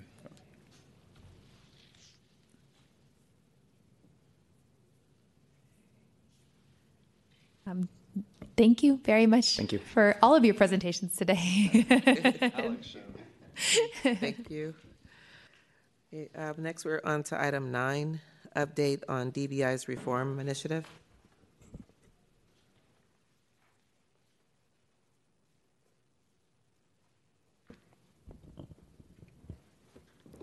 Good morning, Interim President Toot, Commissioners. My name is Chris Vergara. I'm the Compliance Manager for DBI, and I'm going to go over a compliance update on our ongoing reform initiatives. I'm going to really focus on 3 items, the first being our update on the inspection trackers, the thing I mentioned the last time I presented, as well as checks and controls on unauthorized expedited permit plan reviews and approvals, and lastly, conflicts of interest. Okay, so we have the slides up. So the first part I want to discuss is inspection trackers. So this is one of the controller's recommendations from the Public Integrity Report. They stated they wanted us to perform monthly reviews of same-day inspection schedules, out-of-district inspections, urgency of these inspections, and validity of these inspection approvals. So as part of our ongoing reform initiatives, we wanted to develop a system tracker to monitor these same-day inspections and out-of-district inspections. And just to give an update on it, we do have a skeletal framework in place. It's in the beta testing phase of development, and I'll give you an example of what it's going to look like in the next slides. We do expect it to be complete completed and rolled out within the first quarter of 2024. The next steps being scheduling meeting and soliciting feedback from the impacted divisions. Right now, it's going to be rolled out to the building inspection division, electrical, and plumbing. I don't believe it's going to be rolled out to housing or code enforcement because they're more complaint-based. And Matt could explain that a little better than I can, but I do know it's going to be rolled out to BID, EID, and PID. Once we get their feedback regarding the tracker, we're going to refine the trackers based on their feedback, and then I'm going to develop some compliance protocol for monthly reviews of the tracking data and the relevant division leads to clear inspections that have been flagged as unapproved. I just wanted to thank our data analyst, Megan Walsh-Shuey, in the development of this tracker. This is a huge step for the compliance program. It gives me the compliance tools I need to monitor and track the operations for at-risk activities. So thank you, Megan. Thank you to the staff at MIS to help develop this tracker. Next slide. So quick disclaimer with these trackers. It's still in development. It's still in beta testing. So don't take the data shown here as accurate because it is subject to change as we refine and add more codes and parameters within it. But I just wanted to explain how it works. So this is an example of the BID inspection tracker. The first table you see above, I know it's small. This is basically taken from, the data is taken from the inspection scheduling system, or ISS, and it tracks a number of things. So if you see the first few columns, we could see the permit number, the block, the address, and this is how it essentially works. So it takes the address and then it identifies the BID district for that address. So if you see the first redacted portion in black, and I redacted because this may be subject to change. I didn't want to call out anyone that for unimproved out-of-district inspection because it's still in development. So that second column identifies the district in which the inspection took place. That fifth column inspector district, that is the district of the inspector in which he is assigned. So if these two differ, because that one is 13-1, that would constitute as out-of-district inspection. That's why you see in that column out-of-district, it says yes. So out-of-district inspections in and of itself doesn't mean it's something that's a violation or it's bad, because there are reasons for out-of-district inspections, such as inspectors perform out-of-district inspections because for coverage purposes. Say inspector is sick or someone goes out of vacation, and for capacity reasons we need to send someone to this out of district to cover, or it's based on work equity or distribution of work. So we can't really control the scheduled inspections. Maybe there'll be a day when a lot of inspections happen in District 8, and then there's none in District 1. So to spread out the work, some inspectors from District 1 will be assigned to District 8 for coverage reasons. So it's about work equity and the distribution of work. And if inspectors already out of district and assigned, they may be added since they're in the area, and they may be scheduled another inspection while they're out there for efficiency reasons. So there's a number of different reasons that out-of-district inspections take place, but what we want to do is implement that into the coding of this tracker so it doesn't flag it as a red flag for me to review. So those are part of the feedback I need from the division leads to tell me when is an out-of-district inspection permissible.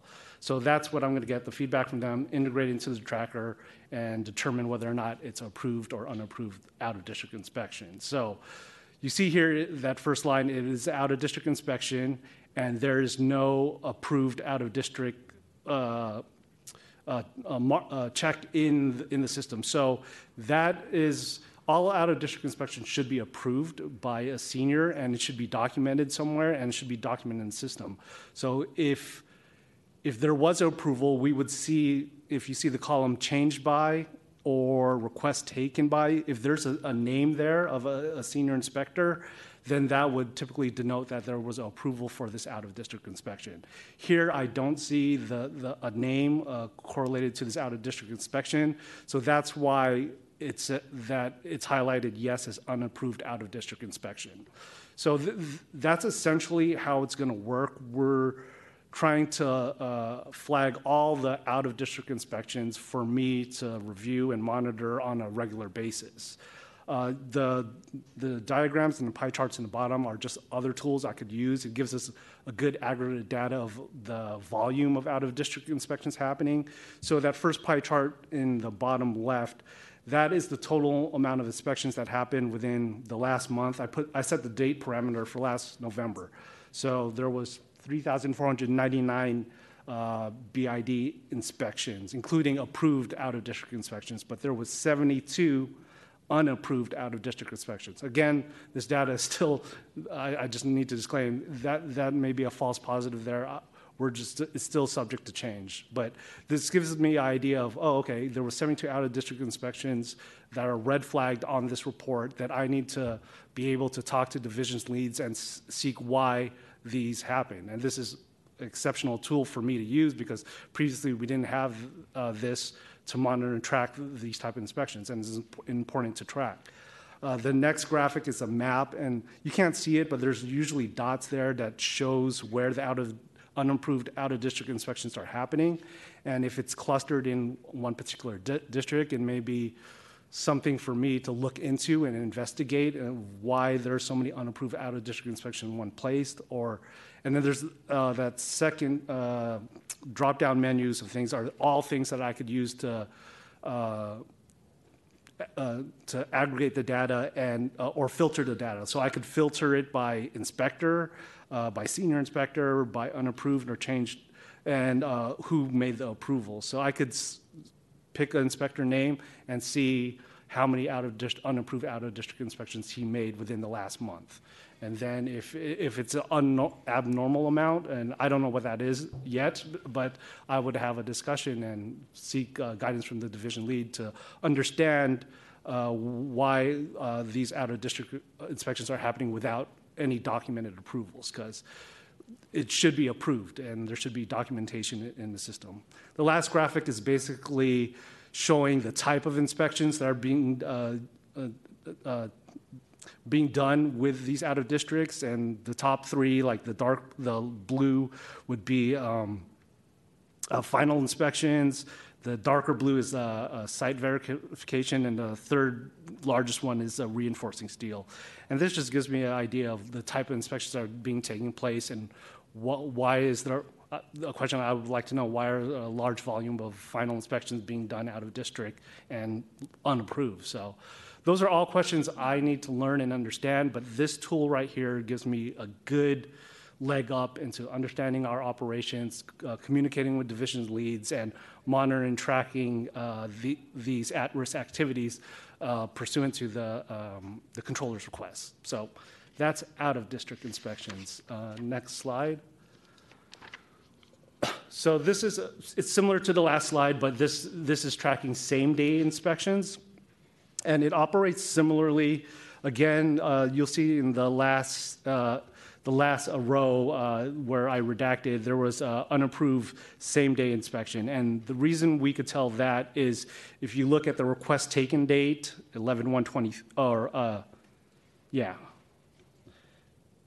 the request taken date is 11/1/23, and then the appointment date is 11/1/23. If those dates are the same, then it would be a same-day inspection.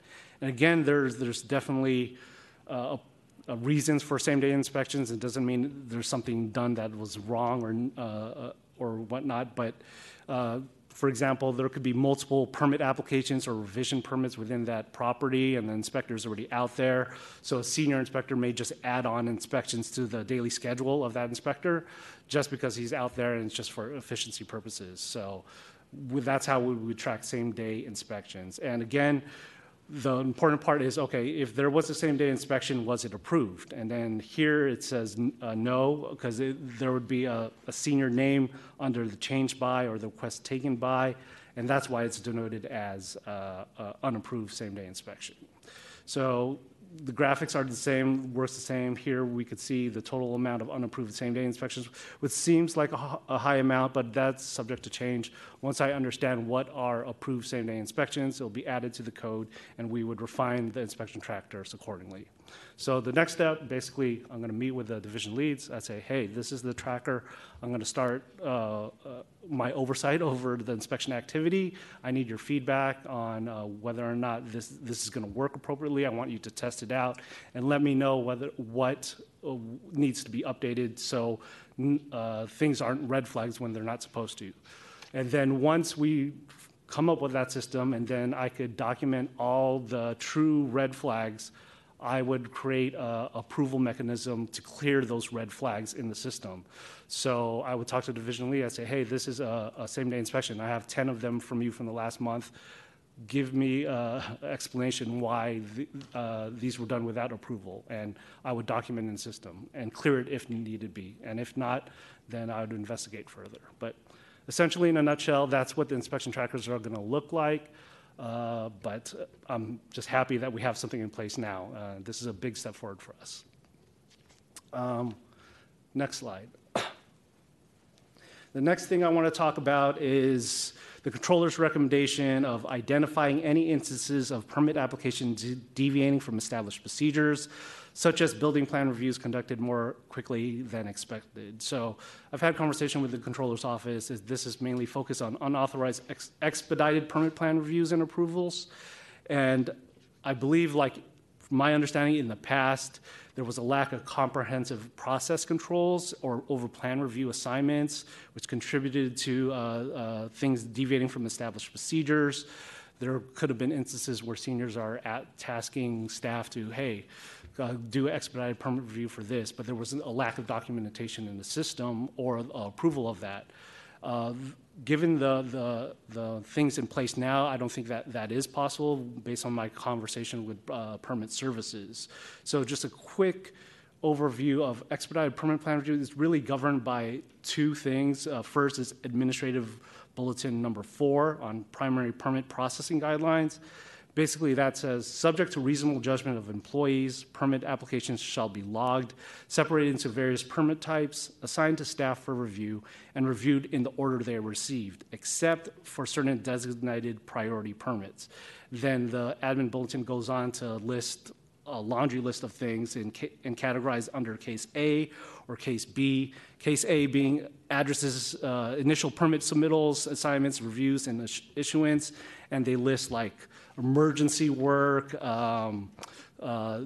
accessible building entrance projects, clean energy supply systems, affordable housing, housing projects under the Home SF, things of that nature. There's a list of things that are exceptions to reviewing permits in the order to received, and they would fall under this category.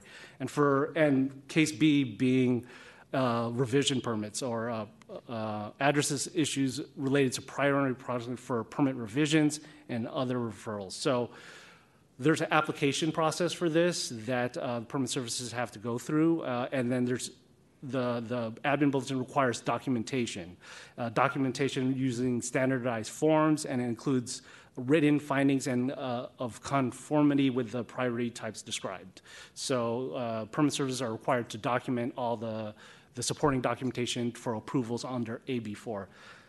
The next one is premium plan reviews. Basically, it's they pay extra amount, an additional fee to get a expedited permit review, and I think it's one and a half times the original amount. So part of the AB, going back to that, is quality assurance procedures. We're supposed to have the assignment of permit applications for priority review, and these procedures shall be reviewed by DBI on an annual basis to confirm the intent of this policy. So my intent is to integrate the compliance into that process to make sure we're abiding by the guidelines of AB4. Next slide. So some of the checks and controls for these plans and reviews, I think the number one defense is regarding project assignments for in-house plan reviews. So basically there's a committee of senior supervisory personnel, and they meet on a weekly basis, and they discuss all the priorities, the AB4 applications and approvals, and then they assign it to staff on a random basis or based on familiarity with the type of project. And so basically the project assignments are controlled by this committee and they assign it to different staff. So there's no more of the instances where people are just on the side asked to do an expedited permit review. They have to go through this committee and approved. And we also eliminated the practice of publishing plan check calendars. That eliminates the possibility of members of the public from shopping for plan checkers.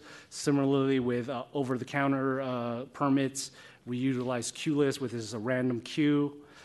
So the next step in developing the compliance portion of this is to meet with permit services to see, hopefully there's a means to collect data on this. And what we currently have in place is I could utilize an existing report. It's called a backlog report. It'll identify or it'll flag things that are priority or things that fall under AB4. And I could do a random audit on those priority projects and then request permit services to provide me the documentation, the application, all the supporting things that you use to approve these priority projects. I'll be starting that within the new year, but hopefully I'll have a dashboard or something developed for compliance purposes where I could track my audit, the review of the things, clearing it. I could see the timing of it, and I just need to collect data. And it's important because there's another part of the compliance program that I'm responsible for. It's the annual compliance report, and I want to use all this data I'm compiling to integrate into that annual report. Next slide. Conflicts of interest. So essentially a potential or actual conflict of interest exists when commitments and or obligations are likely to be compromised or impaired by material interest or relationships that make agency unable to or potentially unable to render impartial, objective assistance, advice, and services. So conflicts of interest has been a big issue. I've been talking to the Ethics Commission in this regard. I've been working with them. Basically, we want to prevent instances of, say, inspectors performing inspections for properties that they have financial interest in, a personal interest in, things that we that should be, they should recuse themselves from performing that work if there's that conflict of interest. So we already have existing policy that expressly prohibits this.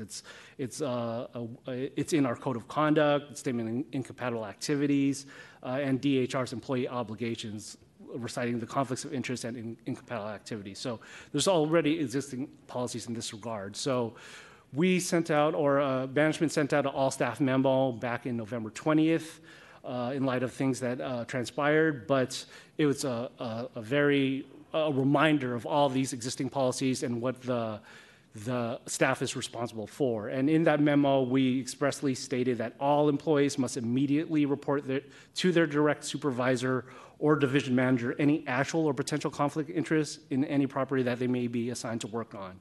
They also must recuse themselves from performing their official duties at any property in which they have a personal or financial interest. And then we reminded them of the initial employment request of approval. So there'll be some staff members who have other employment outside of DBI, maybe after work hours or in the weekends. There's a process of approval that they need to submit to HR. And there's been a reminder, multiple reminders that went out on that, and we've been getting more of those requests coming in. And I've requested HR to integrate me into that process, so I'm looking into the additional employment request myself to see if there is an actual conflict of interest that would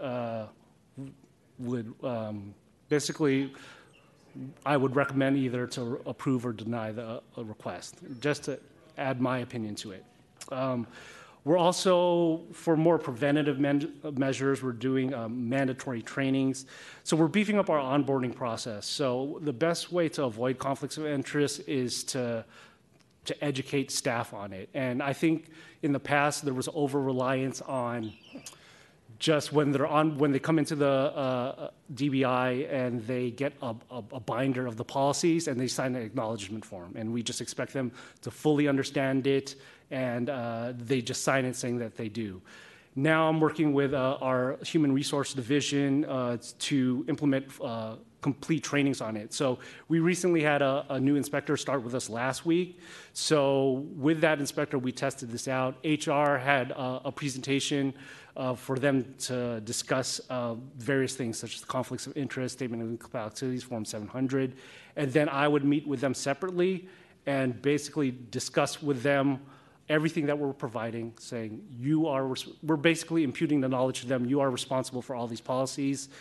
Take your time to review it and understand. Come to me with questions, but right now I'm going to go over each one of them with you so you understand what you're responsible for before you actually are assigned projects and you go out in the field and do this. So we're beefing up the onboarding.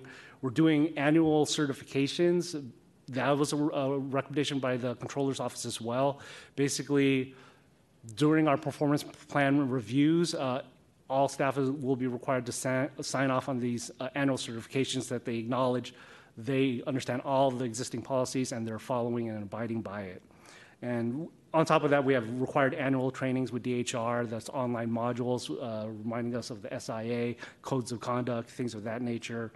And lastly, the Ethics Commission work plan. So as I stated previously, I've been working with ethics since probably June. We implemented a work plan for the department.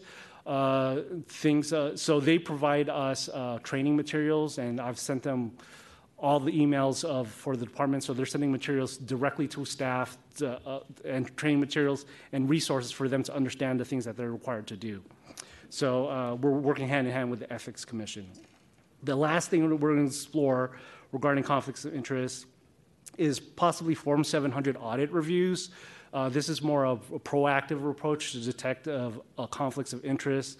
Perhaps we could look at Form 700s and do a random audit of staff and cross-reference it with properties they've worked on to see if there was a conflict of interest, to proactively detect if there was some sort of violation or conflict of interest in that regard.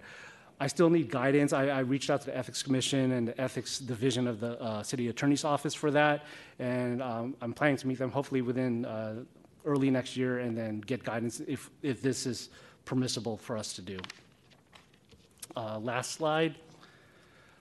This is just a summary of all the things that I've been working on. So the annual risk assessment, as I stated earlier, is one of the big responsibilities I'm going to have to do.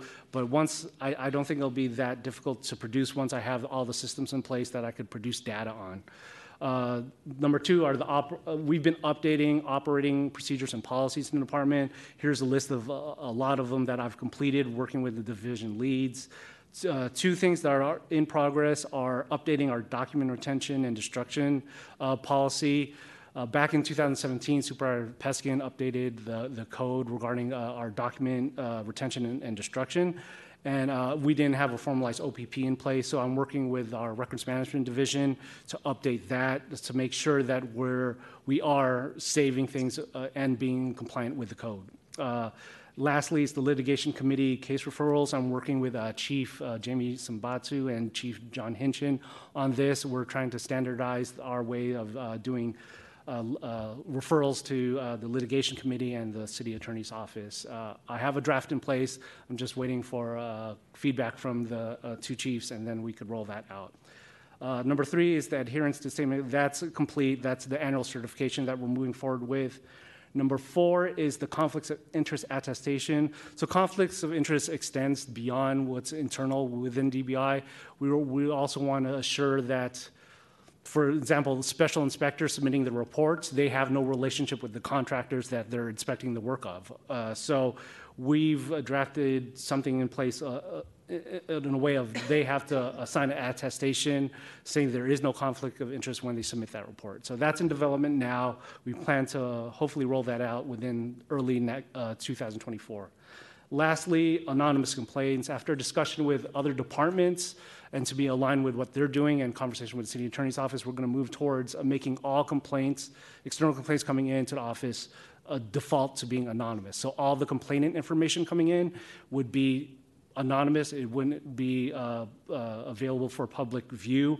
And basically this encourages people to report potential violations. It also assures them that there won't be any retaliation for them to report these instances of these complaints. So I'm working with our MIS team to develop a system to automatically suppress that information, and then working with the division leads to roll that out. But I know that was a lot of material, but that's the end of my presentation. I'm here to answer any questions. Okay, thank you. Is there any public comment on this item?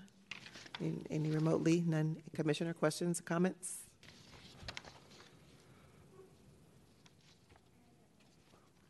Thank you, first of all, for the presentation. It's very refreshing to see all the updates, even since our 2 months ago when we had this conversation, especially the timeline. So I really appreciate all the work that you've been putting into this. I had a couple questions. How do you expect to track the contractor information to collect and kind of the whole interested party, right? So someone goes in, how are they going to know? So we were talking about the conflict of interest, like the special inspection? The conflict of interest and special inspection, one, but also two, like in the database, if you're looking at a couple properties, are you able to see who is the contractor, who's the expediter, who's the owner of those properties? Like how kind of across the board, like how are you tracking for interested parties? That's something I think with its reliance, because it's already codified that if there is a conflict of interest, they're supposed to be disclosing it. I didn't think we had a mechanism for those disclosures to come in. So I think what we opted to do is, okay, moving forward, it's going to be required if you submit documentation for us for review, for us to accept it, you have to affirmatively attest that there is no conflict of interest. And if there is, even if it's potential, disclose it on a form. Say, hey, my sister-in-law does own that property. Then basically we would say you're ineligible to submit this report because you have a conflict of interest, and we would advise them of that. But yeah, other than that, I don't think there is a way, correct me if I know, to detect conflicts of interest from contractors and knowing their ownership interests, personal interests with other companies. I think I'm saying something different, okay. But you answered some of my question. So if I'm an inspector and I go to a site and the person I meet there is the owner, how will I know who the contractors on that site are? Is that disclosed in the permit application? Yeah. Every contractor that's on it, even subcontractors? No, not all subcontractors. And I thought we were not collecting expediter information. But if we are, that's fantastic. Neville Pereira, Deputy Director. We only collect information that's volunteered on the form, obviously the general contractor or the prime contractor on the permit. So assuming that the trade applications, electrical, plumbing, mechanical, the prime contractor on that will be pulling it. They're not obligated, but they do sometimes offer their subcontractors on the application. Thank you. Okay. I would offer that as consideration, and also collecting information if you hired an expediter and who is it. I would just offer those as things to consider, and collecting this data, since that's the pattern we've seen. Right. And I like the idea of the audits on the expedited permits. I think that makes sense, and some of the triggers. One of the questions I had around the out-of-district and same-day inspections, is it the requirement that it's approved prior to the inspection being completed? Is that what approved means? Or could it be approved like, hey, I did this inspection, can you approve it retroactively? Like, what is the department's policy on that? I think it's approved prior, so the senior inspectors are the ones that assign to inspections for the day to staff, so it has to be approved. I think that I've heard there are instances when inspectors out in the field and then a contractor would say, hey, I also have this permit and it's in this property. Could you look at this as well? I believe that they would have to get supervisory approval. They would have to notify their senior of that and then document it in the system. So I think there'll be a period of adjustment once these trackers are are in place and they realize that I'm overseeing it, and then they have to adjust and document all the approvals. Otherwise, it'll be flagged, and then, yeah, so hopefully it'll work out as planned. And they have, like, on their tablets or whatever in the field, they have this. So this isn't going to stop good work from happening, but people will have the mechanisms with them in the field to be able to update things as they in real time. In real time, yeah. Okay, great. Thank you. Thank you. I have no further questions. Thank you. Okay, thank you. No further comments. Then we have item 10, update regarding permit processing time improvements.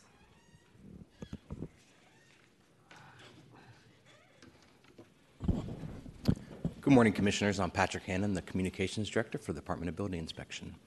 We're here today to talk about the progress that we've made in permitting times. We've talked to you for the past 3 years about the various different initiatives we put in place to improve our customer service and to improve the speed by which we conduct these reviews.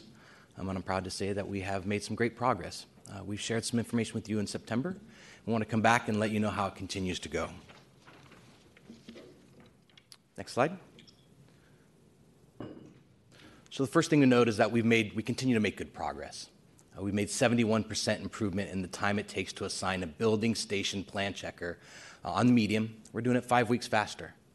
Similarly, the building station first review of comments is also happening about 5 weeks faster than in January. This represents a 71% improvement for the time to assign and a 67% improvement in the time to actually conduct that review. Part of that assignments increase was related to what Chris was just talking about, which is having that group of senior managers get together and determine, well, who has availability, who has expertise in a certain type of project, and really doing what we call dynamic staffing assignments, whereby rather than just take the next person in line, they're figuring, wow, who has the ability, capability, and capacity right now to take this project on so that we can get it moving forward as quickly as possible. The second item here, actually issuing that first review of comments 5 weeks faster. That's also a sign of some of the improvements that has been made by Neville and his team in permit services, both in terms of how and trying to standardize some of the work, trying to define exactly what needs to be reviewed, and trying to make these processes just move faster in general. Next slide, please. A few things to keep in mind, though. Number one is that the permitting indicators are really calculated as medians, and this fluctuates over time, in part because it takes a while for the permits from when they're introduced to actually cross that line. So the data we show today, some of it will change, right? Because over time, as more permits move across that line, they can move up and down a little bit. The other thing I really want to flag is that November and December, they appear to skew our results to be due to shorter work months and reduced staffing due to around the holidays. Next slide. So one of the other things that we've done in the past few years is we really reestablished our metrics. Thanks to Megan Walsh-Wee, we were able to produce better, more reliable data, but we've also really honed in on what we should be measuring. And what you see here is what we're actually measuring: the over-the-counter permit issuance, the in-house review permit time to the first review by the building station. And I want to pause there for a second. The reason we focus on the first review by the building station is that's something entirely within our control. Right? We have a whole host of other departments that may need to look at a building permit, but that first review by the building station is just focused by DBI. And so we really wanted to make sure that we were measuring things that we were in complete control of. The next item is the pre-application meetings, instant online permit issuance for both building and trades, electronic plan review processing, and then, of course, the Mayor's Housing for All directive also established a series of metrics, including total issuance time for issued housing-related permits, the plan check time for housing-related permits, and the time for the first review for housing-related permits. Next slide, please. So what you see here is how many of the over-the-counter permits are issued within 2 business days. Right now, we're hitting 62%. Our target is 60%. We've met that 60% target in July, September, October, November, and in August, we're at 59%. This really represents the vast majority of permits that are processed in San Francisco. Actually, 94% of all permits that we manage are done over the counter. So being able to hit this mark is something we're both proud of, and really represents some of the good work being done in the permit center, both with our colleagues in the permit center, with the other permitting departments, and by our own team members. Next slide, please. Here's the in-house review, first review comments at the building station, what we were talking about a few minutes ago. Our target's 85%, right? Right now we're hitting 72%, so we're not quite getting there, but we are making great progress. In fact, in the past 9 months, since January of this year, we've gone 67% faster. And I want to pause here because you can see that chart on the bottom really shows that the volume of reviews, at times it's gone down a hair, but the speed by which we're conducting those reviews, which is the blue part of the chart, has really gone up significantly. In the first few months, you see that review time was largely static, but that it really increased in the past few months. And that is representative of really some of the operational improvements that we've been put into place. They take a while to bear fruit. Right? Like we've actually found it can take up to 6 months for once we put an operational improvement in place for the team to really understand, become very skilled at managing it and put into place, and for those results to actually bear fruit, in part due to that the lag time with the permits. Next slide, please. So this is the priority permits. And as you can see, our target is 85%. We're hitting 100%. Getting these first review within our target time period. This includes the ADUs and 100% affordable projects. So these are really some of the most important projects that we manage. Next slide, please. Now, one of the things we try to do is we want to get more people, more of the contractors really, to apply for certain types of permits that they can get instantly online, to do it online. That reduces the amount of traffic in the permit center, reduces the staff that are processing those permits, and allows those customers to get those permits essentially immediately if they're a licensed contractor who's registered with DBI. Our target is 15%. Right now we're hitting 14.5%. We've increased our publicizing of the availability of this service, and we'll continue to do that for the next year to see if we can push that up a little tiny bit. Next slide. And I'm sorry, that last one was for re-roofing and kitchen and bathroom models. And here you see the plumbing and electrical permits that are processed online. Again, we're aiming for 60%. Right now we're hitting 57%, which is good. But we would like to still get up those final 3 points by encouraging and reminding contractors who are registered with us that they have this service available. Next slide, please. So this is the electronic plan review. Right now we are hitting 62%. Our target is hit 65%, but as you heard, we're switching to 100% electronic plan review for in-house projects in January. So this metric's going to go up to 100% in January, and we have a whole outreach effort associated with that to remind folks, not just through the AB 1114 legislation and changes that are being made to our process, but also for the folks who have been submitting an electronic plan review, which will be changed under that process. But some people, as you can see, they haven't embraced this process yet. And so we want to do additional outreach to make sure that folks know exactly what to do so that when this transition occurs, it can happen successfully. Next slide, please. So this shows the median number of days to issue housing-related permits by the issuance year.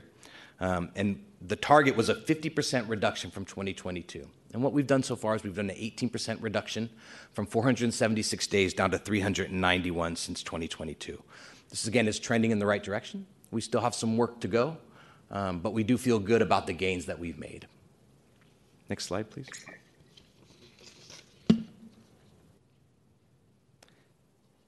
This is the median days with plan check for housing-related permits by issuance year. Again, the target is a 50% reduction by 2022. This is one of the goals set by the mayor. And we've achieved a 13% reduction compared to last year from 242 to 211 days. Next slide. And here we have the percentage of housing producing permits and addenda receiving first review within 6 weeks or less. Again, this is the section that we control completely, right? The section that DBI is responsible for. And our target is a 50% improvement from 2022. So far, we've seen a 27% improvement year to date from 52 to 66%. But I want to note that 84.5% of the plans that arrived in the first quarter of fiscal year 2024, so in the last few months, received their first review in 6 weeks or less, which with a median of 18 business days, which essentially means that in this short period of time, we are hitting that 50% goal, and our aim is to continue that trend through the next year so we can achieve this metric. And with that, that's our presentation. Happy to answer any questions. Thank you. Is there any public comment on this item? Seeing none, is there commissioners' questions or comments? No, thank you. It's exciting work. Great job. Okay. Thank you. So next we are on to item 11, Director's Report. 11A, Director's Update. Good morning, Interim President Toot and Commissioners. Sorry for not being here at the beginning of the meeting. I had another meeting which I had to attend. I have a few words to say as we're at the end of the meeting, a few updates. So I'll start with we're conducting a customer survey that we're currently undergoing, and it's to get a better understanding of what customers feel is working well and what requires attention. So we opened the survey on December 5th, where the survey will be closed December 22nd, so we should have an update for you soon thereafter. As this is our final commission meeting of the year, I wish to thank everyone, wish everyone a happy holiday. And I hope you're all able to take some time off and relax and rejuvenate and celebrate. I also want to say thank you, Commissioners, for your ongoing support and your encouragement throughout this past year. I feel extremely fortunate to work with Commissioners as knowledgeable and thoughtful as you. You are and have been our partners in our ongoing efforts to improve DBI and better serve the public. Honestly, there's no way we could do what we're doing without your leadership and guidance. And I want to publicly thank our staff, from the information counter to the permit techs to plan checkers, inspectors, administrators, and the finance team, along with the records managers and everyone in between. Thank you. Working with you is a privilege, and I greatly appreciate the hard work and commitment you bring to DBI every day. Commissioners, as you know, DBI has undergone a massive amount of change and improvement in the 3.5 years since I took on this role. From tightening up on our inspection processes to streamlining our permitting and adopting a culture of transparency and customer service. Every single DBI employee has been asked to rethink how they approach their work and adapt to a new and better way of doing business. Change is hard for any organization, and yet the staff at DBI have embraced this change. They've thrived in it and excelled at it. The proof is, as you heard, in the data. It's in the progress we're making in issuing permits. It's in the positive feedback we're receiving from our customers. It's in the process improvements and our staff embracing those improvements. So thank you, Commissioners, for your time, vision, dedication, your willingness to stand with us in this time of change. The ask is hard, to ask us hard questions and push us to aim higher. And thank you to my colleagues at DBI. I truly appreciate your fine work and consider myself lucky to work with every one of you. I wish you all a very happy holiday season and look forward to the great work we'll do together in 2024. That concludes my director's report. Thank you. Okay, thank you. 11B, update on major projects.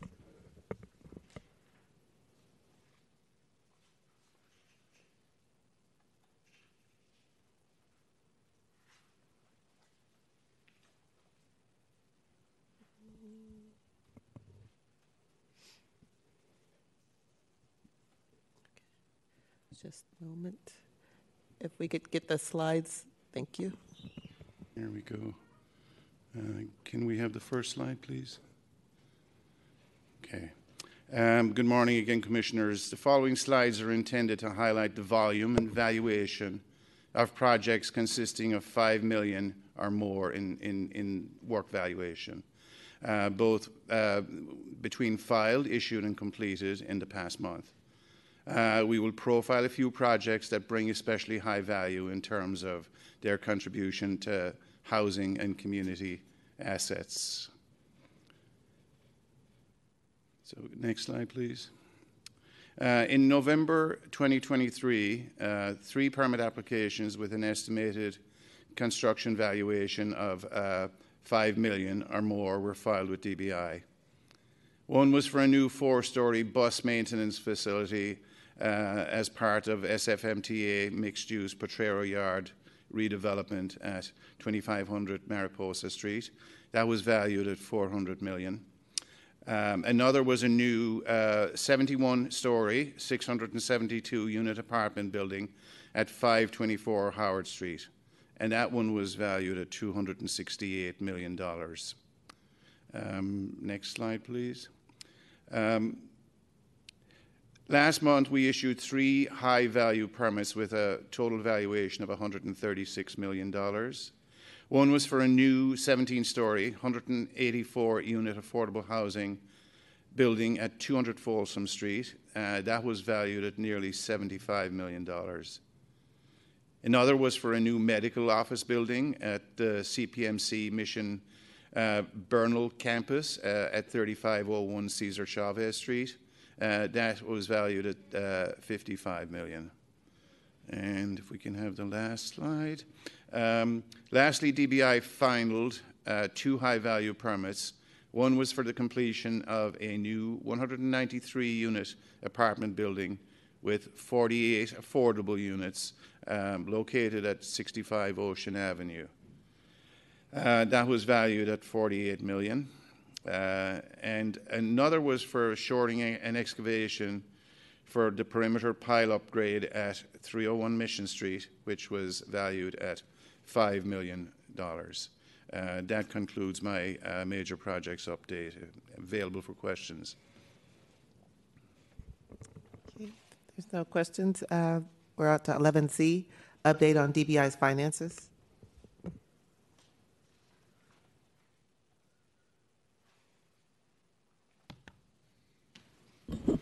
Good morning, Commissioners. Alex Koskinen, Deputy Director Administration. I have another regular monthly financial update and a series of small updates on various other things, including the fee study. Next slide, please. So 42% of the year has elapsed so far. The main thing to focus on in our financial data is that we have collected 38% of our budgeted revenue so far, which is below expectations. The previous month was very slow and lagged by another 2%. We had previously been about 2% behind. I don't think this is reason for concern yet, but it is definitely something we will continue to monitor. Hopefully things will pick up. I do expect us to have expenditure savings to cover this, but if it were to get worse or not improve, then we will need to take a closer look at our expenditures in the second half of the year. So next slide. And then, as the third bullet noted, we don't really have comprehensive projections for revenues or expenditures yet. It's very hard early in the year. It's so volatile, variable, things change. But in January will be the first of our 2 comprehensive major projection efforts. We report to the Controller's Office and Mayor's Office at 6 months and 9 months throughout the year and give projections for how we think all of our expenditures will end up at the end of the year and our revenues. So those last 2 columns there, right now we're just projecting on budget, but next month those will have real projections in them. So next slide, please. And then here are expenditures. Again, it's very difficult to project. We don't get invoices until well after we have procured services, and just knowing what we will need through the end of the year is difficult. Labor is the steadiest expenditure, and you can see we're right on budget. We have 40% of the pay periods have passed so far, and we've spent 39 to 40% of our salaries and benefits budget. Next slide. And then the number of permits remain higher this year than a similar period last year, so through November. But and valuation is higher as well by, it's approximately the same, but due to the timing issues, we collect fees at various different points, at filing, at issuance, and so it's looking at the number of permits and the valuation is a good proxy for revenue, but it doesn't always tell the full story. So this year we are lagging a little bit behind, and we don't have a big driver like we had last winter with the code change, people trying to get their permits in ahead of the code change, so that spiked revenue a bit. I don't think we can expect that this year, but hopefully things pick up a little bit.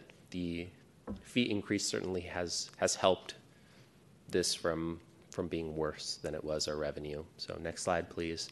Here are the number of permits and the valuations themselves. So you can see, especially in the kind of low valuation projects, where we've seen more of those permits come through. So that concludes the regular financial update, and I have a series of other updates. So the budget development process for fiscal years 25 and 26 has kicked off. The budget system is open. We are beginning to develop our budget for the next 2 years. We will present to you in January, and then again at another special meeting that will be scheduled early February, likely per the building code requirements.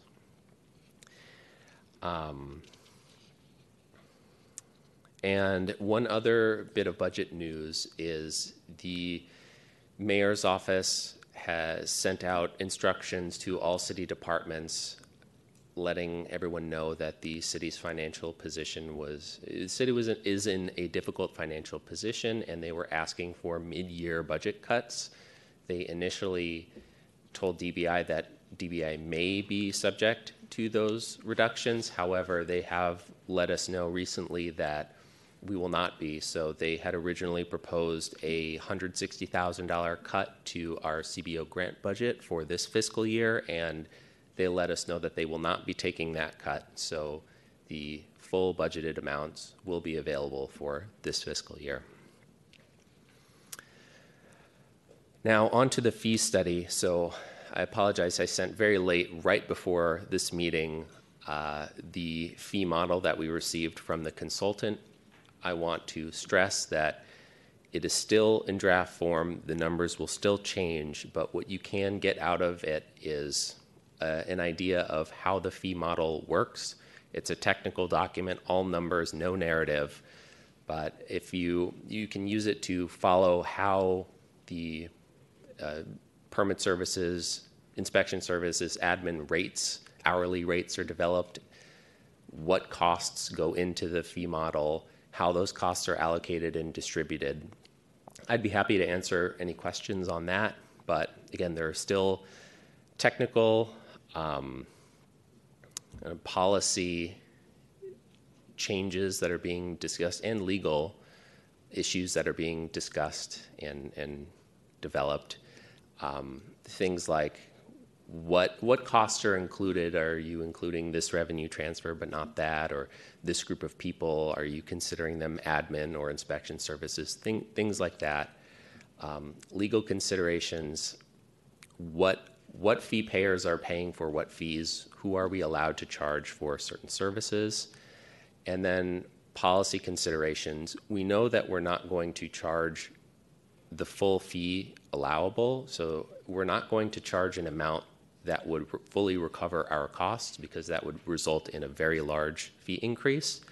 So our plan is to use a certain amount of our existing fund balance, likely $13 to $15 million in this next fiscal year. And the policy discussions are how to allocate that fund balance, so which fees to discount. We're really so far targeting the fees that would otherwise have large increases to keep things manageable, but that is an ongoing discussion.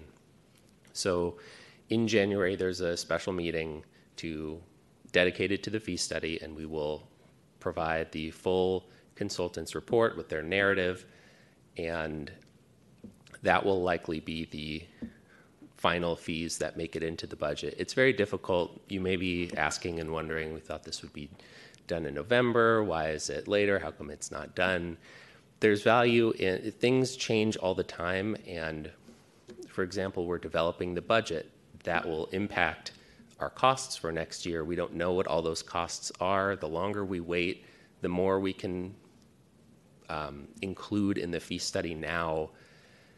If, let's say, our water bill, PUC lets us know in February that our water bill is going up $10 million, that wouldn't be included in the final fee study. So we wouldn't be able to recover that cost. So the longer we wait, the more we can include, the more certainty we will have surrounding our costs. And so, but January is the cutoff. Whatever we know as of January will be included in the fees for next year. I would also like to give a big shout out to our MIS group, our Management Information Systems. They're our IT group. Most of the presentations that you've heard today have touched on them and their work. The electronic plan review, the AB 1114 stuff, the dashboards that Chris Vergara showed, a lot of that requires work from MIS to make changes to the permit tracking system. This fee study stuff, if we're planning to create a new fee, they'll have to plan for that and code that into the permit tracking system. And as these new systems come online and things get more complex, the demands on their time grow, but their staffing has not yet. But so I just want to acknowledge them and thank them for the work that they've been doing. That is all I have for now, and I'd be happy to answer any questions.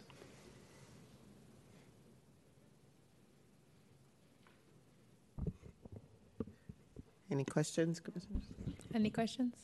Okay. Let me do my disclosure. I used to work for some of the CBOs. I still have friends and that receive services and also provide those services at one of the CBOs who is awarded one of the contracts.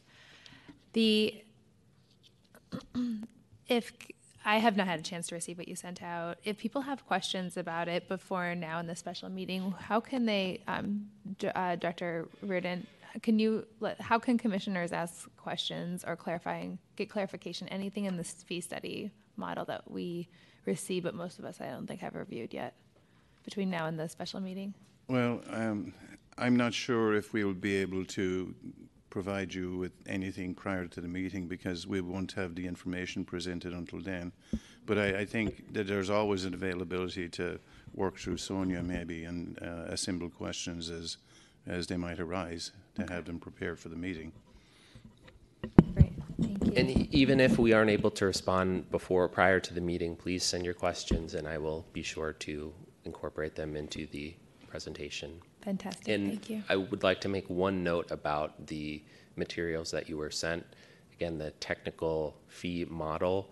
The one thing that is not included in there is a discussion of the CBO grants. That is going to be a standalone component, a 1 or 2 page add-on to that.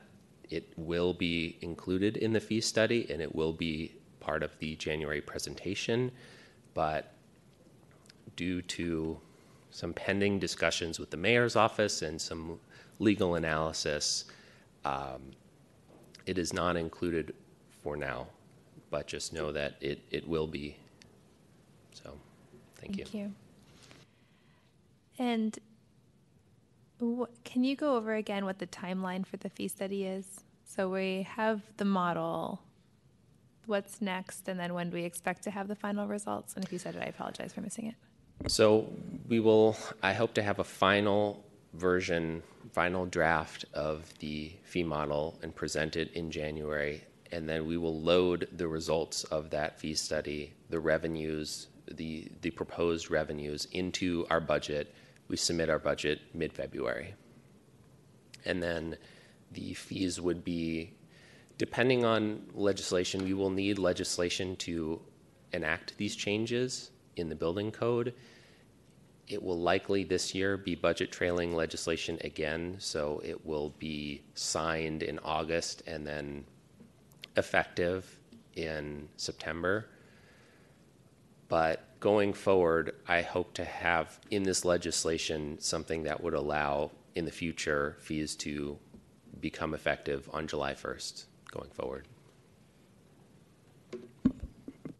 Okay, that timeline makes sense.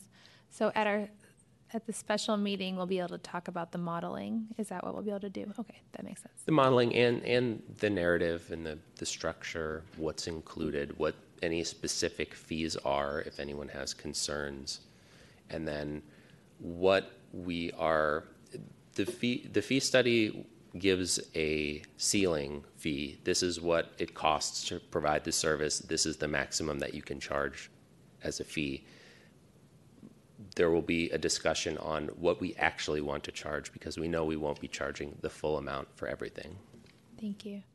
And the opportunity for us to administratively change the fees, that won't be in here but that may be contemplated in future legislation or in the fee study legislation itself? Yes, I will be working with Carl and the mayor's office to propose legislation that would give us some sort of flexibility to increase the fee without a full fee study or without full legislation to the board. Some sort of escalation factor by inflation. I don't think that's enough. I think my plan is I've developed a model that can be updated with future budget reports. You just drop them in and it recalculates the fees. And then likely some report would be sent to the BIC, the mayor's office, the board of supervisors with our fee proposal, and they could just approve without needing more comprehensive legislation. Okay. Thank you very much. Sounds good. Thank you. Thank you. Item 11D, update on proposed or recently enacted state or local legislation. Good afternoon or good morning. I'll be really brief. Just want to update you on some ordinances that you considered at your last meeting, including the ordinance to amend local findings to the San Francisco Building Code amendments to the state building code. That ordinance was considered by the Land Use and Transportation Committee this past Monday, and they referred it to the full Board of Supervisors. The full board will vote or have its first reading after the board's recessed on Tuesday, January 9th. And the ordinance to extend the deadlines for the Accessible Business Entrance Program. Supervisor Mandelman, the sponsor of that ordinance, is considering amendments to clarify the role of the Access Appeals Commission. And so that ordinance has not yet moved to the Land Use and Transportation Committee. I will have an update for you in January. The ordinance you considered last time to amend the planning code to clarify the ministerial process for accessory dwelling units. The State Department of Housing and Community Development has requested some additional amendments that the Planning Department and Mayor's Office are incorporating.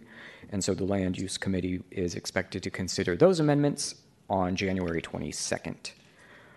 Moving on to another ordinance that's been on your list for a long time to amend the electrical code to require certain certifications for communications work and electrical work, sponsored by Supervisor Connie Chan. She tabled that legislation, but worked with DBI to issue an information sheet to achieve the same goals of her original legislation, to spell out what licenses are required for electrical permit issuance and installation. So thanks to our Code Advisory Committee, our electrical division, and our permit techs for working on that. Sorry, I haven't been giving cues for the slides, but we discussed the vacant commercial storefront and facade inspection ordinances today. On slide 6, there's an ordinance amending the fire code to require filing with the fire department some record of inspections for sprinklers and alarm systems. That ordinance also includes an amendment to the fire code to require a minimum of 5 feet access from the private right-of-way for newly subdivided lots under Senate Bill 9, which we discussed earlier today. That 5 feet access relates to DBI's ministerial review of these lot split applications. So that ordinance will be before you at your January meeting for your recommendation. And last, an ordinance amending the housing code to authorize occupants of residential dwelling units to sue their landlords for substandard housing conditions has been introduced by Supervisor Muna Melgar, and that ordinance has been referred to the Land Use and Transportation Committee, and we expect them to consider that in January. I said last, but there is a resolution authorizing DBI to accept and expend a $100,000 grant from the state that we received for the implementation of Solar App Plus, which satisfies our requirement, a state requirement to have an instant online permitting platform. We will be at the board's Budget and Finance Committee on January 10th to get approval to accept and expend that grant from the state. And then on slide 8, you just see some dates for the state legislative calendar starting in January. It's the second year of the 2-year state legislative session. The governor has to submit a budget by January 10th. The last day for the legislature to submit bill requests is January 19th. And the last day for bills to be introduced is February 16th. And that's my update. Are we able to accept without tabling E and go on to, I want to make sure we can do the special commission. I don't know if other commissioners are okay with this as an idea, but I wonder if we can skip the presentation for E and we do minutes and make sure we have time for the special meeting. I just don't want to run out of time. Oh, don't we have to be out of here by noon? We would have enough time. It's okay. Okay. Great. Well, then we can continue. All right, because we're trying to leave the room by 12 because between 12 and 12:15. Oh, okay. Between 12 and 12:15. I'll be quick. Good morning, Commissioners. Matthew Green, Acting Deputy Director for Inspection Services. I'm pleased to provide an update on the activities and performance of the Inspection Services Division. Take the first slide.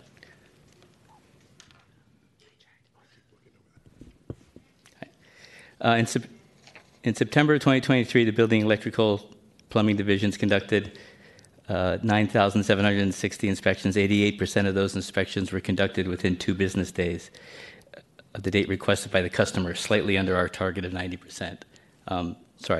November 2023. I apologize for that. I think the numbers there are below the 90% because the APEC, and there was 3 holidays, so all the inspection activity was sort of compressed in less days. But we'll keep an eye on that. In the same month, our Housing Inspection Services conducted 856 inspections, with 113 of those being routine inspections of multifamily dwellings. The Building, Electrical, and Plumbing Divisions received 426 complaints and responded to 99% of them within 3 business days, well exceeding our target of 85%. Additionally, the Code Enforcement Division sent 63 cases to director's hearing. Next slide. Lastly, our Housing Inspection Services received 414 non-life hazard complaints and responded to 90% of them within 3 business days.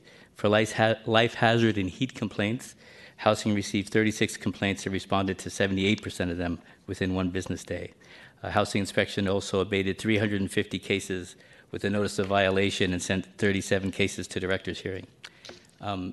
Last meeting, Commissioner Shaddix was asking for some data on the time it takes to close complaints. So I've been working with our data analysts, the best way to pull that data in a comprehensible manner. So hopefully we'll get those for you in the future. I'm available for any questions you may have. Oh, thank you. Thanks. Is there public comment on the director's report items 11A through E? I'm seeing none. No public comment. Item 12, Commissioners' Questions and Matters. 12A, Inquiries to Staff. At this time, Commissioners may make inquiries to staff regarding various documents, policies, practices, and procedures which are of interest to the Commission. And 12B, Future Meetings and Agendas.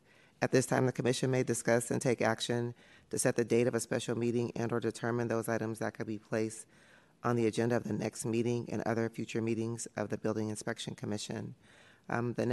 The regular meeting is on January 17th and the special meeting regarding the fee studies on January 11th. So that's it. Commissioners have any inquiries to staff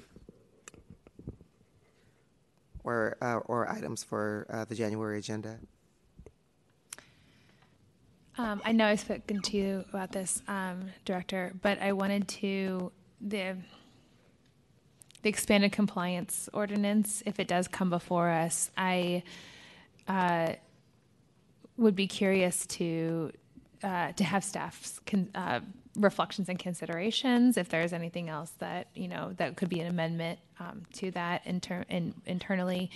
And one thing that I would put forward, although it's outside the purview of this committee, is that the legislation would contemplate putting anyone who's on the debarment list for the city directly into the expedited. I'm sorry, not the expedited.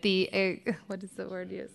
Expanded compliance, not the expedited compliance. The expanded compliance program.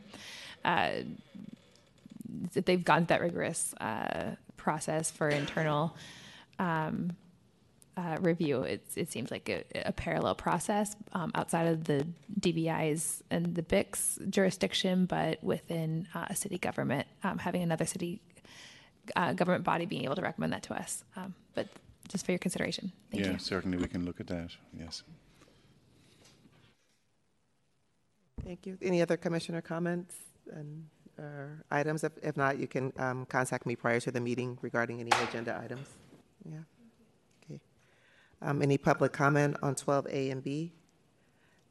No public comments. Item 13, review and approval of the minutes of the regular meeting of October 18th, 2023. Is there a motion to approve the minutes? Motion to approve the minutes. Second. So there's a motion and a second. And any public comment or any corrections? There's no public comment or corrections. So I will do roll call votes. No. Are all you guys in favor? Everybody in favor? Aye. Aye. Any opposed? Okay. Thank you. Minutes are approved. And item 14, adjournment. Is there a motion to adjourn? So moved. Second. Okay. Commissioners all in favor? Aye. We are now adjourned. It's 11:56 a.m. Happy holidays, everyone. Yes. So 2 meetings. The special meeting on the fee study is the 11th.